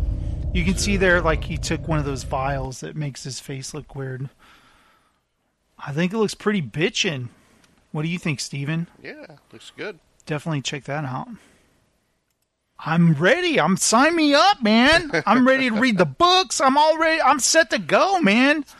Now, I saw this story, Steven, I thought was funny. I saw it on Twitter first, that Damon Lindelof tells Alan Moore, F you. And then, I read the story, and that's not quite what he says, but it's pretty funny. Let me explain this a bit. Damon Lindelof is doing a Watchmen series for HBO. Watchmen original creator Alan Moore is not thrilled about HBO's new adaptation. According to the network's president of programming, Casey Bloys, Damon Lindelof says he's moving full steam ahead with this message. F you, I'm doing it anyway. But Lindelof isn't actually trying to start a war with the comic writer. When addressing the room of reporters at the summer edition of the Television Critics Association, Lindelof explained that Moore's decision to distance himself from the new adaptation of his graphic novel is an ongoing wrestling match. I don't think that I've made peace with it, he said. Alan Moore is a genius, in my opinion, the greatest writer in the comic medium, and maybe the greatest writer of all time. Okay, don't blow too much smoke up his ass there. He's made it very clear that he doesn't want to have any association or affiliation with the Watchmen ongoing, and that we not use his name to get people to watch it, which I want to respect. Damon Lindelof's personal overtures to explain what his new adaptation of the graphic novel would be. Moore remains steadfast in his decision to separate himself from the project and won't consult on the series, a stance that he's taken for years. As someone whose entire identity is based around a very complicated relationship with my dad, who I constantly need to prove myself to and never will, Alan Moore is now that surrogate, Lindelof jokes. The wrestling match will continue. I do feel like the spirit of Alan Moore is a punk rock spirit, a rebellious spirit. And then if you would tell Alan Moore, a teenage Moore in 85 or 86, you're not allowed to do this because Superman's creator or Swamp Thing's creator doesn't want you to do it, he would say, F you, I'm doing it anyway. So I'm channeling the spirit of Alan Moore and telling Alan Moore, F you, I'm doing it anyway. He then immediately followed it up with, that's clickbait, guys, clickbait. Boy, was he right, because immediately I saw, Damon Lindelof tells Alan Moore to go F himself. And I'm like, oh, let me click on this and see what they're talking about. Sucker. Lindelof did promise, however, that the original source material isn't being retconned or rewritten in an HBO version. We re-explore the past, but it's canon. Everything that happened in those 12 issues cannot be messed with. We were married to it. There is no rebooting it. And while fans may be wary of another Watchmen adaptation without Moore's seal of approval, Lindelof explained that he's a fan of the original as well. All I can say is I love the source material. I went through a very intense period of terror of effing it up. I'm not entirely sure I'm out of that tunnel, but I have tremendous amount of respect for this. I had to separate myself a little bit. I don't understand why he wants to do it, period. I'm curious about it. I'm not that interested in Watchmen anymore. I watched the little trailer for it already. I'm just like, interesting? I don't know. I kind of wish I could just binge watch the season and not do it week to week. You know, we're so spoiled by Netflix. But, I mean, I'm curious about it. Okay, Stephen, now I want to get into the Jerry Seinfeld and who is he talking about. This website speculates on it. Sleuths have discovered the enemy Jerry is talking about in his Comedians in Car episode. This on the website Detractify. Have you ever heard of this website? Never heard of it. Jerry Seinfeld is back on Netflix for another season of Comedians in Cars Getting Coffee. And one thing's for sure, or certain, the cars keep getting crazier. Over the course of several episodes with comedians like Matthew Broderick, is he a comedian? He's an actor. Seth Rogen and Eddie Murphy, Jerry strikes up conversations with the stars about their craft and struggles throughout the years. All of this over a cup of joe and with the wind blowing in their hair as they cruise around in gorgeous vintage rides. There's very little to show thematically overall. It mainly consists of us watching famous people we love shoot the breeze. This season, we've watched Jerry curiously bring up Bill Cosby several times and also dish on a comedian he especially hates. But who is it? Read on to find out. So who does Jerry Seinfeld hate? Over a coffee and later a tarot reading in Tenafly, New Jersey, in Tenafly, New Jersey, with one of the only two women he interviews this season, we watch as Jerry and Bridget Everett get into chatting about their past influences and performances that have stuck with them throughout their careers. Bridget cites John Belushi on Saturday Night Live and Animal House as fundamental performances that stayed with her from childhood. I just felt like so electrified by him and really, really sad when he died. Then there's an edit. Fans speculate they moved on talking about Robin Williams for a spell, followed by Bridget starting to tell a story. You know, I'm good friends with, she begins, but the name she says is bleeped, and a black bar is added over her lips to obstruct lip readers from identifying the person in question. That's when Jerry all but loses it about the friend and has less than pleasant words to say. You know, I played the clip.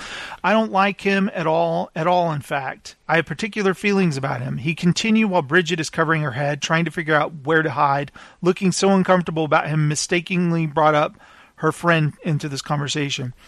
Jerry goes on, I had kind of forgotten about him, and then there was a little article about him in the paper, and even that, there was veiled reference to his dislike of what I did. He used to rail against me, he continues, because they weren't as wild and dangerous as he was, because he sucked. Jerry continues to roast him into oblivion. He wasn't funny. Bridget visibly regretting bringing her friend up.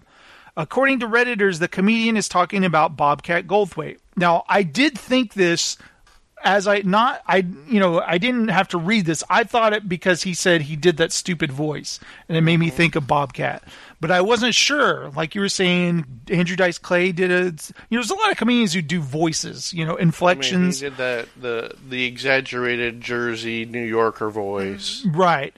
Reddit came to the rescue on this one and banded together to decide that the comedian in question was Bobcat Goldthwait. We can confirm after rewatching both the clip at Cafe Angelique over coffee and later during his mention at the tarot reading that it certainly looks like Bridget is mouthing Bobcat over the black censor. We hadn't much heard of Bobcat Goldthwait, but it seems like he's more of a behind-the-camera guy these days. Wow, how young is the person that wrote this? And he's the one who directed Bridget's Love You More pilot. But it seems like their beef has been going on for a very long time. Back when Bobcat was on Arsenio, he spoke quite candidly about his thoughts on Jerry. Now, see, this is like a major clue, like whoever talks shit about Jerry. I might as well do some Seinfeld while I'm at it, he says in the video, while Arsenio cautions him not to touch the subject of Jerry, saying, no, he's very popular. You don't want to do that. Bobcat goes on anyway. He's the devil. He's a spooky, weird Scientology guy banging teenage girls, he said. And although Arsenio stops him there, practically pinning him to the ground, Bobcat expanded on his sentiment in a later interview. Here's this creepy Scientologist guy dating teenage girls, which I don't care about one way or the other. I've never heard that Jerry's a Scientologist. What I find creepy, he said, is that people are convinced he lives in that apartment, and those are his wacky friends. They don't like each other. They're actors, paid to pretend like they like Jerry. He's a weird guy, but everybody thinks he's normal, and I'm weird. Well, talk about going for the jugular. Reading what Bobcat has said about Jerry makes it feel a little bit more okay, we suppose, that Jerry just unleashes feelings about Bobcat. Comedians, they're just as salty as us. Stream Comedians in Cars on Netflix today. Okay, so they think it's Bobcat. It could very well be. It could be. Could very well be. Because he talked in that. And, you know, it's like, you haven't heard from Bobcat in a while. Like you said, if he's behind the scenes and he directed something that she did, that would make sense. Isn't that a great story? No, it's I've seen, like, he just recently had a show on, what's that, Prank Guys? That weird show right next to Comedy Central, right on the guide. It's like Goofy Channel where they have weird, obscure stuff. True TV? True TV, that's it. He had a show on there. I beat the shit out of him! Yeah, that's the one Bobcat drop we have. Okay, final story, Steven. Me. Tennessee Police Department comes clean, admits that meth gators are not real. No, they are. After arresting a suspect trying to flush his stash of meth down the toilet earlier this month, the Loretto Police Department in Tennessee posted on Facebook warning people against doing the same, as the drugs could leak into nearby bodies of water and create meth gators. That's pretty scary, Steven. Don't you agree? Yes. Why are we standing here in a toilet? The post went viral, generating dozens of news reports from New Zealand to China and causing the police to forced to feel the need to issue a clarification. They were just joking. Drug-addicted alligators don't really exist, that they know of. Alas, the meth gator is not real, they said in a Facebook post on July 19th. Let's say that again. The meth gator is not, at this time, real. We had to explain that to our cousins across the pond twice. So they originally posted that, and people were like, oh my God, meth gators. Loretto Police Chief Bobby Joe Killen, Bobby Joe, I love that, Stephen, told ABC News that the comment about meth gators was meant to be a lighthearted way to get people to pay attention to the real message. Don't flush drugs down the toilet. We take our job seriously, but we like to joke amongst ourselves at the department. When you work 8-10-hour shifts in our line of work, there are times when we like to laugh a little bit. Otherwise, you just take the problems home. Wow, that's funny. I like it. I was like wondering. Anybody talks like that, get chopped up and fed to the alligators. It's like, well, it all goes to a site to be cleaned. It just doesn't get dumped into your rivers and stuff. Yeah. It goes to a recycling plant and they clean it and then they redistribute the water. I do like the idea of methed up gators. That's pretty scary, isn't it? Me too. Well, Stephen, what do you say we do some DVDs? Meth heads? Hey, we're not meth heads. Hey, Stephen, what do you say we do some DVDs? Do it.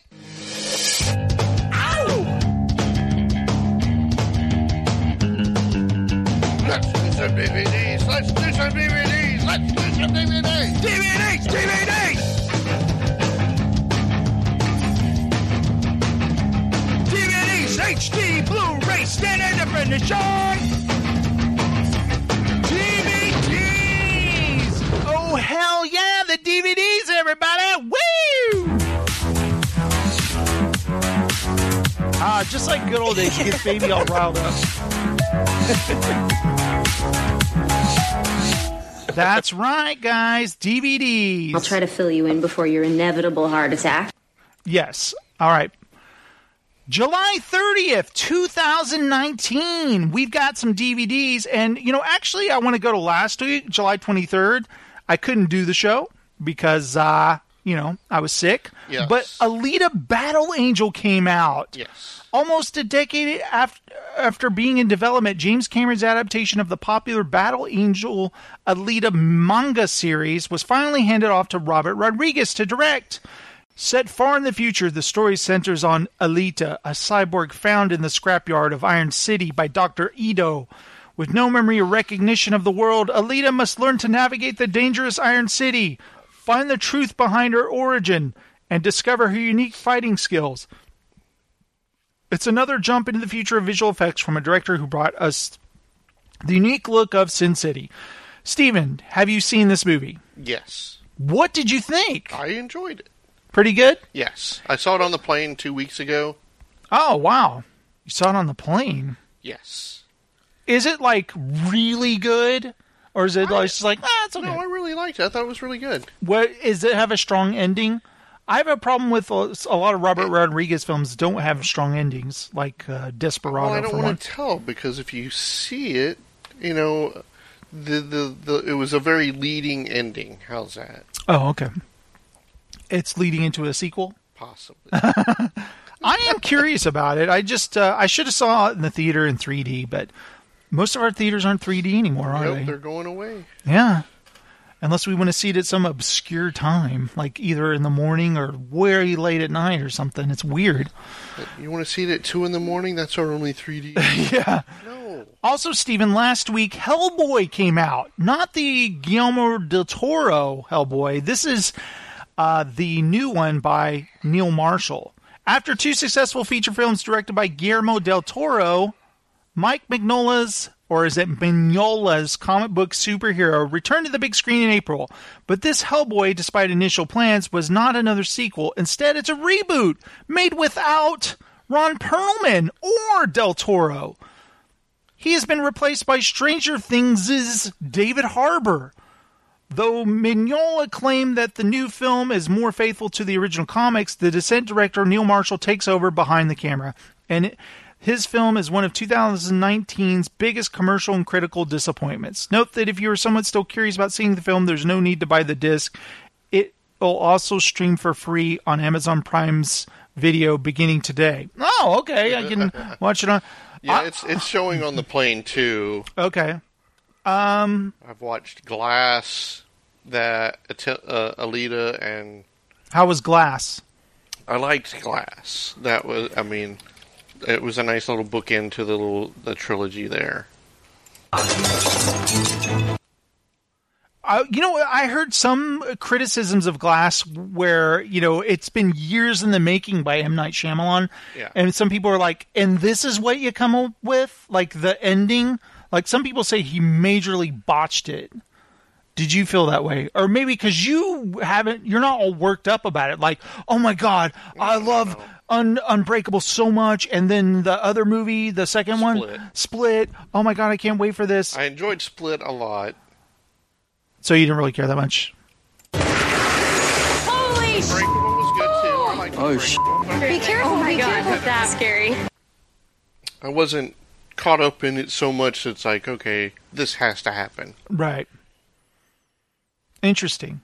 Okay, The Hot Zone. It's a TV series. Juliana Margulies heads the cast of a 6-part fictionalized adaptation of Richard Preston's best-selling 1995 nonfiction book chronicling the first Ebola outbreak in 1989 and a U.S. Army scientist's heroic quest to prevent the disease from spreading uncontrollably.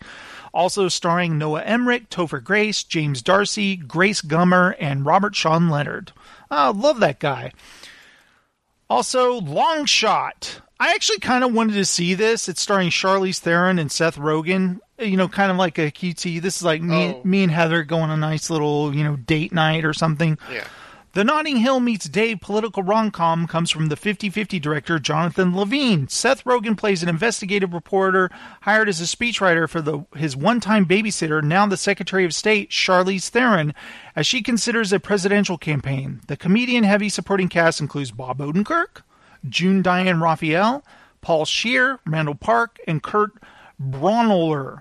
I don't know who that is. plus Andy Serkis, O'Shea Jackson Jr., and Alexander Skarsgård. The film received plenty of positive reviews, though that miscasting of one or both leads hampers the film's believability. Who was miscast, do you think they're talking about? Seth Rogen? Seth Rogen. Possibly.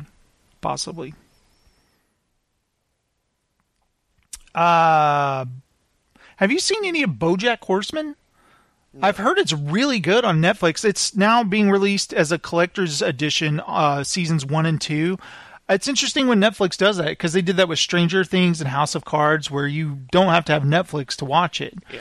And did they do that with Daredevil, those Marvel shows at all? I don't. Yeah. You can get Daredevil season 1 and 2. I don't know if this season 3 had come out yet. Oh, okay. I might have to start the feed here in 10 minutes, guys. I have the plan where it goes 3 hours, and I had the feed going a way long time before you got here. The Good Place, season 3. Steven, have you watched any of The Good Place? I watched the first season or so. I think it's interesting that this comes out on disc when you can watch it on Netflix right now. Uh-huh. Or it comes on Hulu as it's airing, but as soon as it's over, it goes to Netflix. Not everybody has Netflix, my friend. Yeah, it's kind of crazy, though, when you hear somebody who doesn't have Netflix. My cousin Candy. I don't have Netflix. You don't? Oh, I thought you did. I borrow Melissa's. Oh, did you use her account to watch Blown Away? Okay, just like on her laptop or whatever? Yep. Okay. That's what a lot of people do. They share passwords, Stephen. No, I watched it with her. Oh, okay. Yeah. Let's see what else we got. Domino, a thriller starring Nikolai Kostal. How do you say his name? It's a dude from Game of Thrones, Stephen. I don't know. I didn't watch Game of Thrones. Okay. This is directed by Brian De Palma, starring Guy Pearce. I can pronounce his name, and Nikolai Coster-Waldau. He played Jaime Lannister. In a world racked by terror and suspicion, Copenhagen police officer Christian seeks justice for his partner's murder by an ISIS member. On the hunt for the killer, Christian and fellow cop are unwittingly caught in a cat-and-mouse chase with the duplicitous CIA agent played by Guy Pearce. That sounds awesome, Steven. I don't know about you, but sign me up. Cat fight was... That's right, buddy. It's a cat fight, Steven. Uh-huh. Maybe they don't show these straight-to-video movies on planes, do they? They only show theatrical movies, don't they? Yeah, I think so. I think it's like everything that just is brand new to Netflix or just released on Blu-ray is on there. And then they'll have some older... It's like you can watch the entire Star Wars movies. From A New Hope all the way, Phantom Menace all the way. Nice. Now another movie, I swear this was just in theaters, Ugly Dolls. Because my daughter is now grown, we don't see every kid movie that comes out anymore, but in the adorably different town of Uglyville, weird is celebrated, strange is special, and beauty is embraced as more than simply meets the eye. Here, the free-spirited Moxie, played by Kelly Clarkson, and her ugly doll friends live every day in a whirlwind of bliss. No! Kelly Clarkson! Other voices in this are Baby Rexha, Blake Sheldon, Charlie XCX, Emma Roberts, Gabriel Iglesias, Ice-T, Janelle Monáe, Kelly Clarkson. No! Kelly Clarkson! Nick Jonas, Pitbull, and Wanda Sykes. So, Steven, that sounds like it's right up our alley, doesn't it? Yes. Or not? No, not so much. And I'm not seeing a lot of stuff that's very interesting here. Bill was so good at finding all sorts of stuff. I have heard of this film. It's called The Intruder. When a young married couple buys their dream house in Napa Valley, they think they have found the perfect home to take their next steps as a family. But when the strangely attached seller, played by Dennis Quaid, continues to infiltrate their lives, they begin to suspect that he has hidden motivations beyond a quick sale. Starring Michael Ealy and Megan Good, and special guest Steven. Guess who else is in it? No! Kelly Clarkson! Yeah, that's right. No, it's Kelly Clarkson is not. You know what? This movie doesn't sound very scary unless replace Dennis Quaid with Randy Quaid terrorizing your family. Now it's scary. What, do you got shit in your ears? Come on! That's right. What, do you got shit in your ears? Well, I watched The Black Coat's Daughter, the one I told you about. Uh-huh. Yeah, not so good. Not so good, okay. not scary like they said it was or anything, you know? It was like I was expecting, maybe because they built it up and it's just like a lot of the talking was real low, you know. Oh. It's like, and then you have to turn it up, and next thing you and it's like, okay, Dan, we got to keep voluming it up and down. Well, Steven, it's time to read Rotten Tomatoes. What do you say? Sure. Let's do it. That was DVDs. It's kind of like their bookends. DVDs, Rotten Tomatoes, same segment. Let's do it. You say either, I say either. You say neither, and I say neither. Either, either, and either, neither. Let's call the whole thing off. Yes, you like potato, and I like potato. You like tomato, I like tomato. Potato, potato, tomato, tomato. Let's call the whole thing off. Smell like spilled tomato juice. Now, right here, guys, I'm going to stop the feed and restart it just because I can't keep looking at this clock. So you're going to lose us for 1 second, guys. Just hold on. And we're back. And we're back. Testing 1, 2, 3. Do you guys hear us? Are we coming in loud and clear? Testing 1, 2, 3. Do you guys hear us? Yep. Okay, the feed's going again. Okay, Steven, Rotten Tomatoes. Today, Once Upon a Time in Hollywood just came out on Rotten Tomatoes. I told Adam that I would go see this because I'm going to be on the Past and the Pending podcast on Monday, and we're going to talk about this new Quentin Tarantino flick.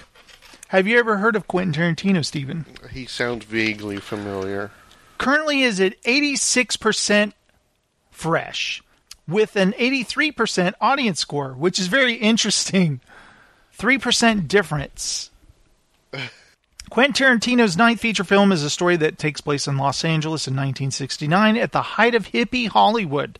The two lead characters are Rick Dalton, former star of a Western TV series, and his longtime stunt double, Cliff Booth.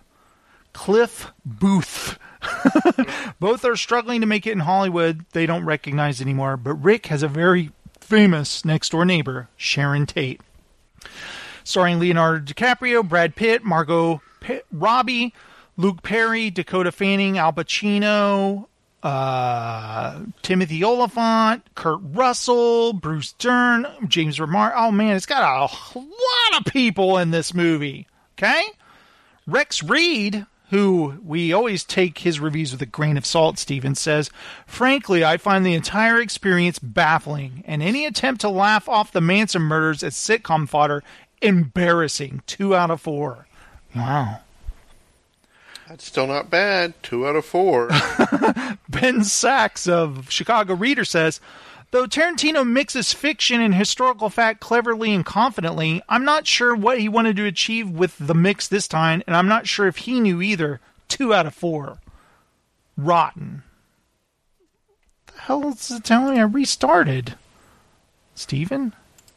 Are you kidding me? It's still counting down. Oh my god. So I'm just going to let it run out.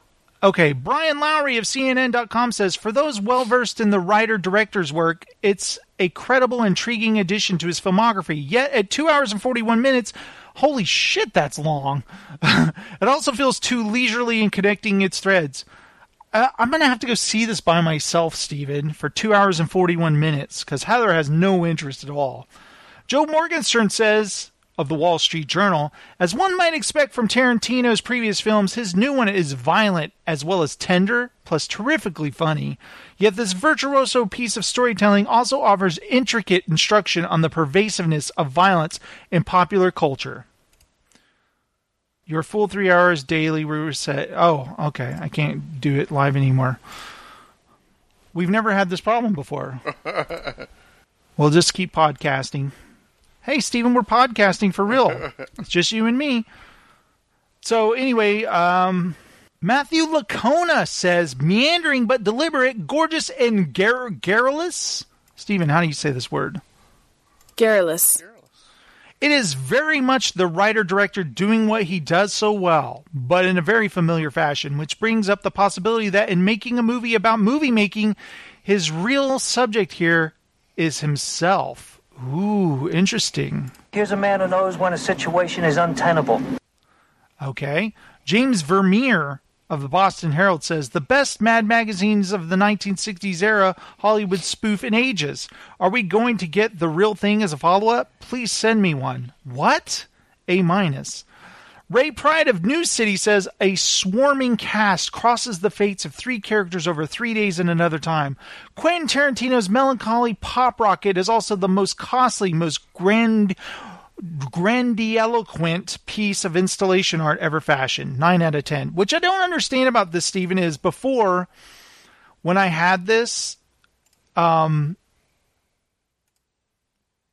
had the free plan. You get an hour. The hour would be up, and then I just started over. Remember that? Right, yeah. Why can't I do that on this? I don't know. It's ridiculous. All right, so Once Upon a Time in Hollywood. Here's the thing. I'm going to go see the film. I'm not that fired up about it. I mean, okay. Is that weird? I mean, it's a Quentin Tarantino movie. I haven't seen his last film either. Not the Western one. Yeah. I didn't even see that one. Django Unchained? No. The Hateful Eight. I never saw that, Stephen.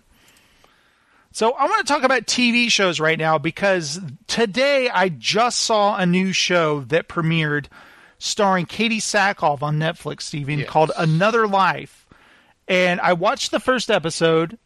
I found it very interesting. It looked like a show that most likely is probably made in Canada or filmed in Canada or something. It's a Netflix original, but I wondered if it's made for Canadian TV. I don't know.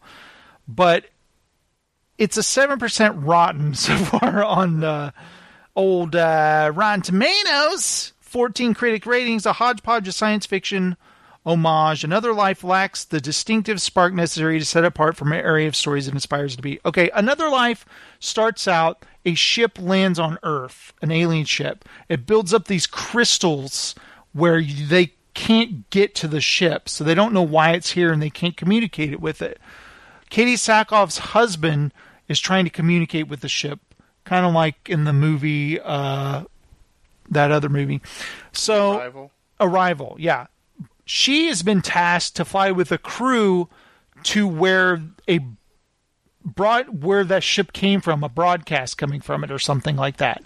So her last crew died, her space crew, whatever. But it looks like we've mastered space travel to a point where we've got artificial gravity.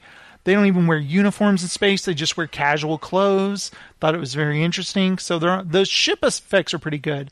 So once she's on the ship, it turns out that there is she took over for a captain that's there on the ship. So the whole crew is used to working with this captain, Stephen. Right. And they don't really like her because they think she's a bitch. And so the captain is trying to undermine her at every moment. Meanwhile, there's a AI hologram on the ship. Okay. He seems like he has feelings for her. Like the AI is kind of in love with her or something. So the captain says, we can get to this constellation or whatever quicker if we do this. She's like, no, we'd put the team in danger. We're not going to do that. He's like, you're just being that way because you lost your old crew. And it's like, and she's like, you will do what I say. I am the captain. So he leads a mutiny and tries to put her in stasis. But when he tries to go through the little wrapping around a star type of thing we've seen that in other sci-fi shows. The ship almost gets broken apart and everyone dies. So they wake her up and she takes it over. She takes the ship back over. Meanwhile, on Earth, the husband figures out that pigeons can communicate with the ship by playing Mozart in pigeon dialect. And then the alien ship responds to him or whatever. People on the... Yeah. The funniest thing about all this is she's in deep space and she can talk to her husband at home, and there's a hologram of him right there sitting with her at the table. And then on Earth, he's at the dining room table and she's sitting there too. So it's like, wait a second, you guys are cheating. They were just like there on the set, and you kind of made it look like there's little digitization, like they're holograms or whatever. The holograms are really good. Yeah. So anyway, the captain's like, sorry, no hard feelings for me trying to insurrect or whatever. And she's like, you just do your job. So anyway, they're trying to put the ship back together, and he grabs a knife and he comes up to her. He's going to kill her. Well, she turns around and kicks him into this electric field, like this thing's leaking electricity, and he gets like, ah! And it like melts all of his skin. He's badly burned. He falls to the ground, and she's like, damn it. And then it ends. Everything I just told you is in the first episode. That's one episode. This is 10 episodes, and all of this shit has happened. The aliens have landed, they started the mission, and there was an insurrection, and she took the thing over. It's like, oh my God, what else could happen in the show? How long is this show? I don't know. No, the show was an hour long? Yeah, hour long, 10 episodes. Okay. The first episode's called Across the Universe. Okay, so let's read reviews.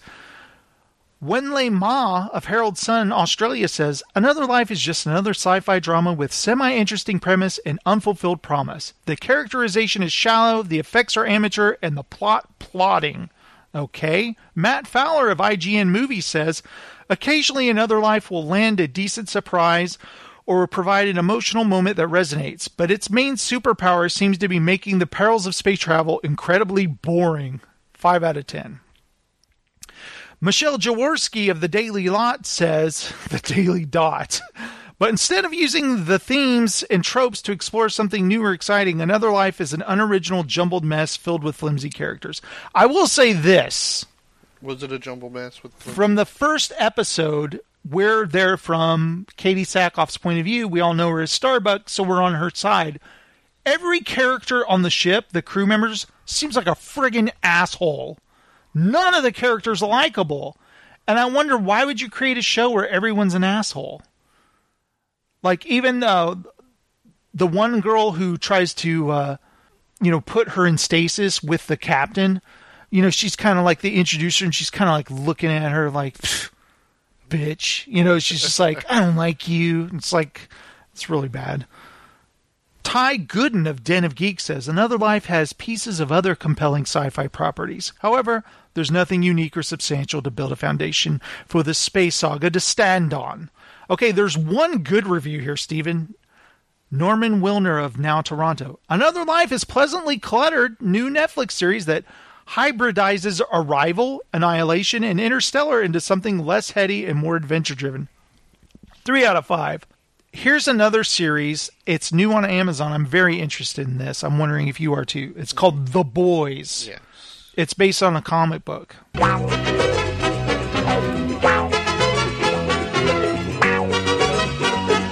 Stephen, this is my waiting for Rotten Tomatoes site to load music. Of course, you know this as what? The theme to what? That's right. Still waiting. I'm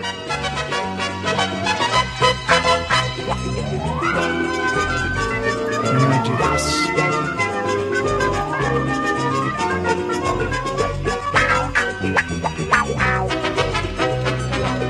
Updating Rotten Tomatoes right now.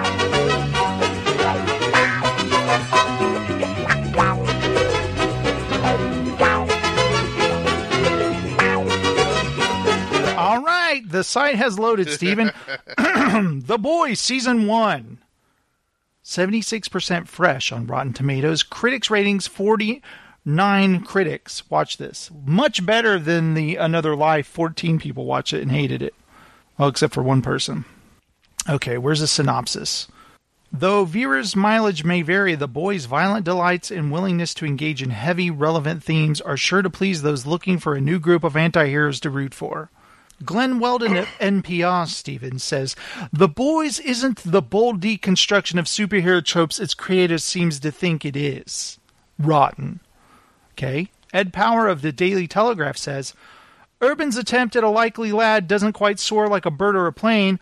We're left with a character who speaks like Mary Poppins-era Dick Van Dyke, channeling Danny Dyer.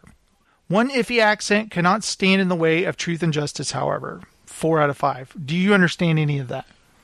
They're just making fun of what's-his-name's accent, thinking that he's just overacting. That's his, what's his name? Carl Urban? Carl Urban. It's his accent. I guess we'll have to watch it to know what they're talking about. Matthew Gilbert of Boston Globe says, the cast is fine, particularly Shue. Who is Shue? Elizabeth Shue. Elizabeth Shue, she's in it. Who is icily effective. Quaid, whose neurotic but brave fumblings are endearing. And Urban, who is Huey's gonzo guide. Okay? So far, all these reviews suck. Nick Allen of RogerEbert.com says, Robert Ebert, The Boys fails to be truly subversive in ways that count more than just wagging a middle finger at Marvel CEO Kevin Feige. Christopher Lawrence says, irreverent, deliciously cynical, The Boys follows the greed and corruption behind the superhero industrial complex. Charles Pulliam Moore says, manages to tell a solid story with a breadth and depth of character development that Netflix's Cape Fear always insisted it needed more time to do, which is refreshing, and its reflections on the ways that we obsess over comic book heroes are interesting. Sharon Nicole of Geek Girl Riot says, the character development from the comics isn't here, and without that, you really don't understand who the boys are, so you can't really side with them, and in their twisted universe, they need someone on their side. I'm curious about this. I know it's...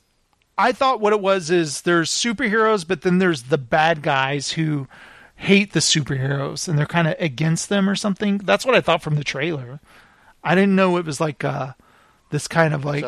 pay-for-hire superhero kind of thing. Like a statement on superheroes whoring themselves to the public or something, I guess. I don't know. Well, anyway, Steven, that is Let's Read Rotten Tomatoes. Steven, if you wait over there, I'll meet you in just a second, okay? Wait for you, sir. All right, I'll be right over there. I gotta find more hobbies, more interests. Thank you. Good night. Here all week, try the veal. And scene.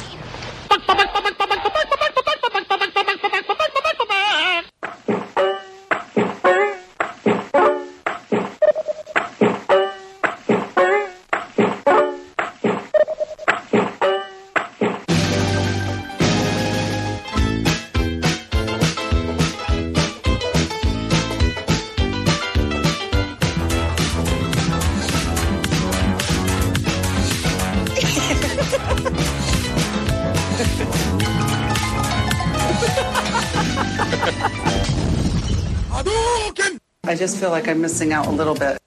Yeah, me too. I don't know what the hell's going on. Very smart. How was that smart? I don't understand. All right, Steven, that was episode 67 of ETL News. Or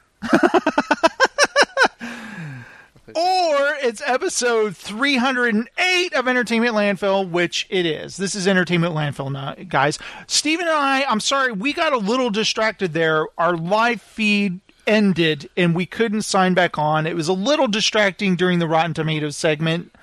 Hopefully no one noticed that much. You'll be able to edit some of that stuff out. Yeah, it'll be no big deal to people listening to the podcast, but I feel bad for Jessica and Adam Sexton and a couple of other people that were listening that we just got cut off without any explanation. Due to my lateness. It kind of sucked. It's no big deal, Steven. Next time, I'll just wait until you're like 5 minutes out and then start the feed. Basically, we get 3 hours of live time. And here's another thing. Podbean recently emailed me. That's who is our podcast host. All of our shows are on Podbean. They said, hey, would you be interested in doing your show live? We're going to add a feature where you can do live broadcasts of your podcasts and even have call-ins, an ability for call-ins on our website. And I said, yes, I would be interested in this. And they're going to let me know when their thing is available. So we'll try Podbean when it starts. Might as well. Guys, thank you so much for listening to Entertainment Landfill. We've been doing the show since 2005. We weren't always called Entertainment Landfill. We were also called Nowhere Mulberry. But I've been doing the show with Steven since episode 1. Yes. Since a helicopter crashed. I've only missed a couple. Only missed a couple. Hardly missed any. But, Steven, I thank you for all these years you've been showing up after flying into town on an airplane, and boy, are your arms tired. And that joke it does get old, doesn't it? You can't say plane. I flew into town, and boy, are my arms tired. Boy, are my arms tired. Guys, thank you so much for listening to the show. I love doing this podcast. I've enjoyed making all these clips and doing this again. I'm drawing blanks. There are all these drops. I didn't get to use all of them, Steven. Uh-oh. He's not funny. Yeah, but you sometimes it's sad and sometimes it's beautiful. Yes, that's right. And stuff like that. Crazy Scientologist Jerry. And so, guys, I think you get Scientologists. If you guys, okay, the show is no longer Entertainment Landfill News. It is now Entertainment Landfill. So it was 167, now it's 308. I'll let this guy explain it all. I've just decided to switch our Friday schedule to Monday, which means that the test we take each Friday on what we learned during the week will now take place on Monday before we've learned it. But since the day is Tuesday, it doesn't matter in the slightest. Pencils ready. So what do you think of that, Stephen? Well, that person, whoever it was, is a real asshole. I want to say this. Heather and I watched a new season of Veronica Mars. Season 4 just came out on Hulu. Yes. We watched the whole thing. It was fantastic up until the final episode. The last 10 minutes or so totally craps the bed, where I looked at Heather and she goes, I am not happy. And I go, I'm not either. And we just looked at each other and we're like, did that really just happen? And we were just like pissed, annoyed, just totally pissed by the ending. And I was like, what were they thinking? I can't believe, why would a showrunner, okay, it would be like this. Chuck comes back. They bring Chuck back. Right. Fantastic. I'm elated. I can't wait. Chuck and Sarah back, Morgan, whatever. And then Sarah dies. I'd be like, I wish you guys never came back so this didn't happen. That's the way I felt. You dumb bastard. You're going to pay for that. Exactly. That's how I felt. And I've read stuff from the showrunner or the creator, and he talked about his reasons for it. None of them make any sense to me. I think they're all stupid. The only reason that would work is if you can't, you're a bad writer. I came up with 5 scenarios completely different than what happened that would have worked better. Good morning, glass blowers. I'm not a glass blower. You are. Okay, Steven. The Last Wish is the first book in the Witcher series. Here it is right here. I'm going to read this and do a podcast. How far are you into it? I am literally... 20 pages in, 30 pages in? I can't even see in this light. 31 pages into it. How good was I? 30 pages. You're 31. Yep, not bad. I want to see how many pages it is. 344 pages. And the type is huge. Oh, Jessica. Well, it was nice while it lasted. Thanks for another great show, guys. Aw. Hey, that's not funny. You have special parting gifts, Jessica. With a fistful of herbs. Yeah, we're going to fistful of herbs, Stephen, that Jessica gets there. Nice. Now, Stephen, I want you to read this book along with me so we can talk about the show together. Okay. I think it would be cool if we did. What book are you reading right now, or what's the last book you read? I've got Night Shifts. Night Shift? Are you still reading it right now? Yeah, I kind of stopped in the middle of the body. I'd have to restart it to... Okay. Would this mess you up too much if you just started reading it? No, because Night Shift's a bunch of short stories. I'm going to make a post in the Entertainment Landfill fan club all about this and have a list of the books in what order and also a picture of this cover. Hi, Heather. We're just finishing the show up. Are you doing okay? Yeah. Do you have any trouble getting home? No. Because it seemed like you took a long time. I went by my parents. Oh, okay. Perfect. Great time to do that, baby. I can do comedy. Steven, I can do comedy too. I don't Not know if you just know. stupid voices. Yeah. Steven, how do you feel about Bobcat Goldthwait? I don't like him at all. At all. Now, Steven, I'm a huge fan of Blown Away. I'm going to finish the season. Mm-hmm. I say a huge fan. I think it's interesting. I'm not like, oh, this is but some of the things they make, I'm like, I would put that on a shelf in my house. Yeah. Janusz has made a few things that I really liked. Really? I thought were fantastic. I even like the egg with the chicken leg sticking out. I found it silly. You know why I liked it? Because it reminded me of my restaurant idea, Scrambies. Like I said that the basically the mascot would be an egg that hadn't hatched all the way. Yeah. So that guy had made me a Scrambies glass doll, basically. You're just weak. Hey, that's not nice. Steven, when we do our next show, we're going to talk all about that. And like I said, I'm going to do Passing the Pending with Adam. That's very cool. I'm honored to be on his podcast. Who knows? It'll be weird to be on a podcast where all I got to do is show up. Yeah, that'll be interesting. No preparation for you. Yeah. Other than watch a movie. Yeah. It's going to be pretty cool. This is so classic. I know. And the thing is, we're going to talk about a movie I just watched called Prospect, starring Pedro Pascal. And it's a sci-fi film that I don't know what the budget was, but they film it out in the wilderness, and it looks like they're on a foreign planet, and they're wearing spacesuits, and it's really cool. I think the sound design really helped to make it sound otherworldly, you know? Yeah. Like there's a part when they're on a ship and they make it sound sounds, and you're like, yeah, those are crickets. And it's so weird that like there's organic things. They're there to mine, like to reach in the ground these bubbling things and pull out this weird sack, tear it open and pour liquid on it, and then when you crack it open, there's this priceless gem inside.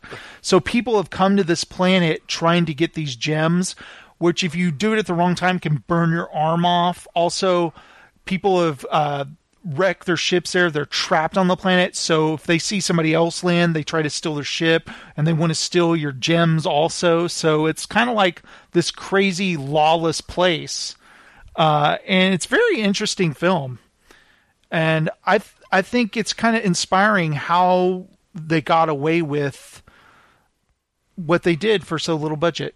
Period. So no space crickets? No space crickets. That's the one thing that they could have added in the film, but obviously they didn't have the budget. There's no creatures. Yeah. There's no like wild animals that they have to run from her, which would have been really cool, but obviously that would have been budgetary concerns right there. Yeah. You know? You know, put a wig on a pig and have it chase you or something. That would be awesome. They should have done that. I mean, friggin' George Lucas did that in Star Wars. That's what I'm on saying. An elephant. I wasn't saying like just a full body costume. Yeah, for a pig. Very smart. I think that like is smart. Did with the elephants. I like that. But if anybody wants to check that out, it's called Prospect on Hulu. And I'll be talking about that with Adam and the new Tarantino flick, If I See It. It's 2 hours and 40 minutes, and that makes me not want to see it. Aren't I pathetic? I'm an old man, Steven. I'll go see it. Don't have the bladder for it. I just hate that I have to see it alone. Go fuck yourself. Hey, that's not nice. You'd have to wait till Sunday if I could see it, since I'm going to go see the concert tomorrow night. Maybe I will. Pencils ready. All right, Steven. Well, that's our show, everybody. Thank you so much for listening. Patrons, thank you for supporting the show. Guys, if you'll consider joining this new book club, we're going to do it, man. We didn't finish the Dark Tower series, but we'll finish the Witcher series. All right, Steven? Right. Or you start over with Dark Tower, we start, you and I. We could. Let me ask you this. If I were to read like Wizard and Glass or reread it, would you reread it or just go by memory? No, I'd have to reread it because I'd get mixed up between books. I wouldn't know what would happen. We'll see how this book shows go, and then I'll think about returning to that. Drawing blanks. And then we will do a whole movie mini on the Dark Tower movie. Yeah, I think I'd be able to... You just didn't acknowledge that at all. Not even. Yeah. No, I think since I've read it already, I could be able to skim through it pretty quick and just read it. Sounds good. All right. I was really surprised how easily I fell into the Witcher world just early on. Book's very easily to get into. So I'm excited. So, guys, that's our show. Thank you so much for listening. Go out there and watch some movies, some TV shows. Let's say hi. Video games. Say hi to my wife, Heather. Hi, go watch Veronica Mars. Yeah, I talked about that on here and talked about the ending. Didn't spoil anything. Don't I just spoil it. Still watch it. Yeah. First time listener, long time caller. I'm a lumberjack and I'm okay. All right, guys. Thank you so much for listening to the show. What are you guys waiting for? Huh? Go read the first book in the Witcher series. Go see movies and play video games and stuff, Steven. Yeah, that's what I just said. And we'll see you next time. Woohoo! I spend a lot of time thinking about robots.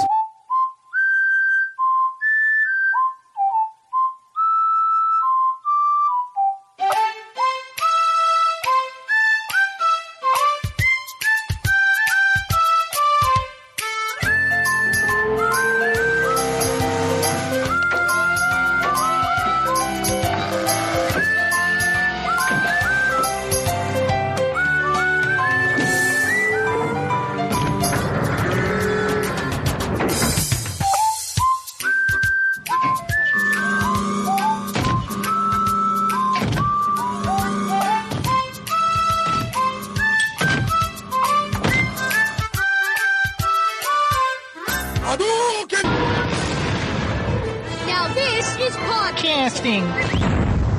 2050, men will be able to have babies. Sounds good. Nobody gives a f***. Okay, now that's not polite. This is so classic. Stupid. Wow. Well, that person, whoever it was, is a real asshole. You're not scary or dangerous. Oh, my Lord. You're just weak. Go fuck yourself. He's not funny. Personal space, personal space!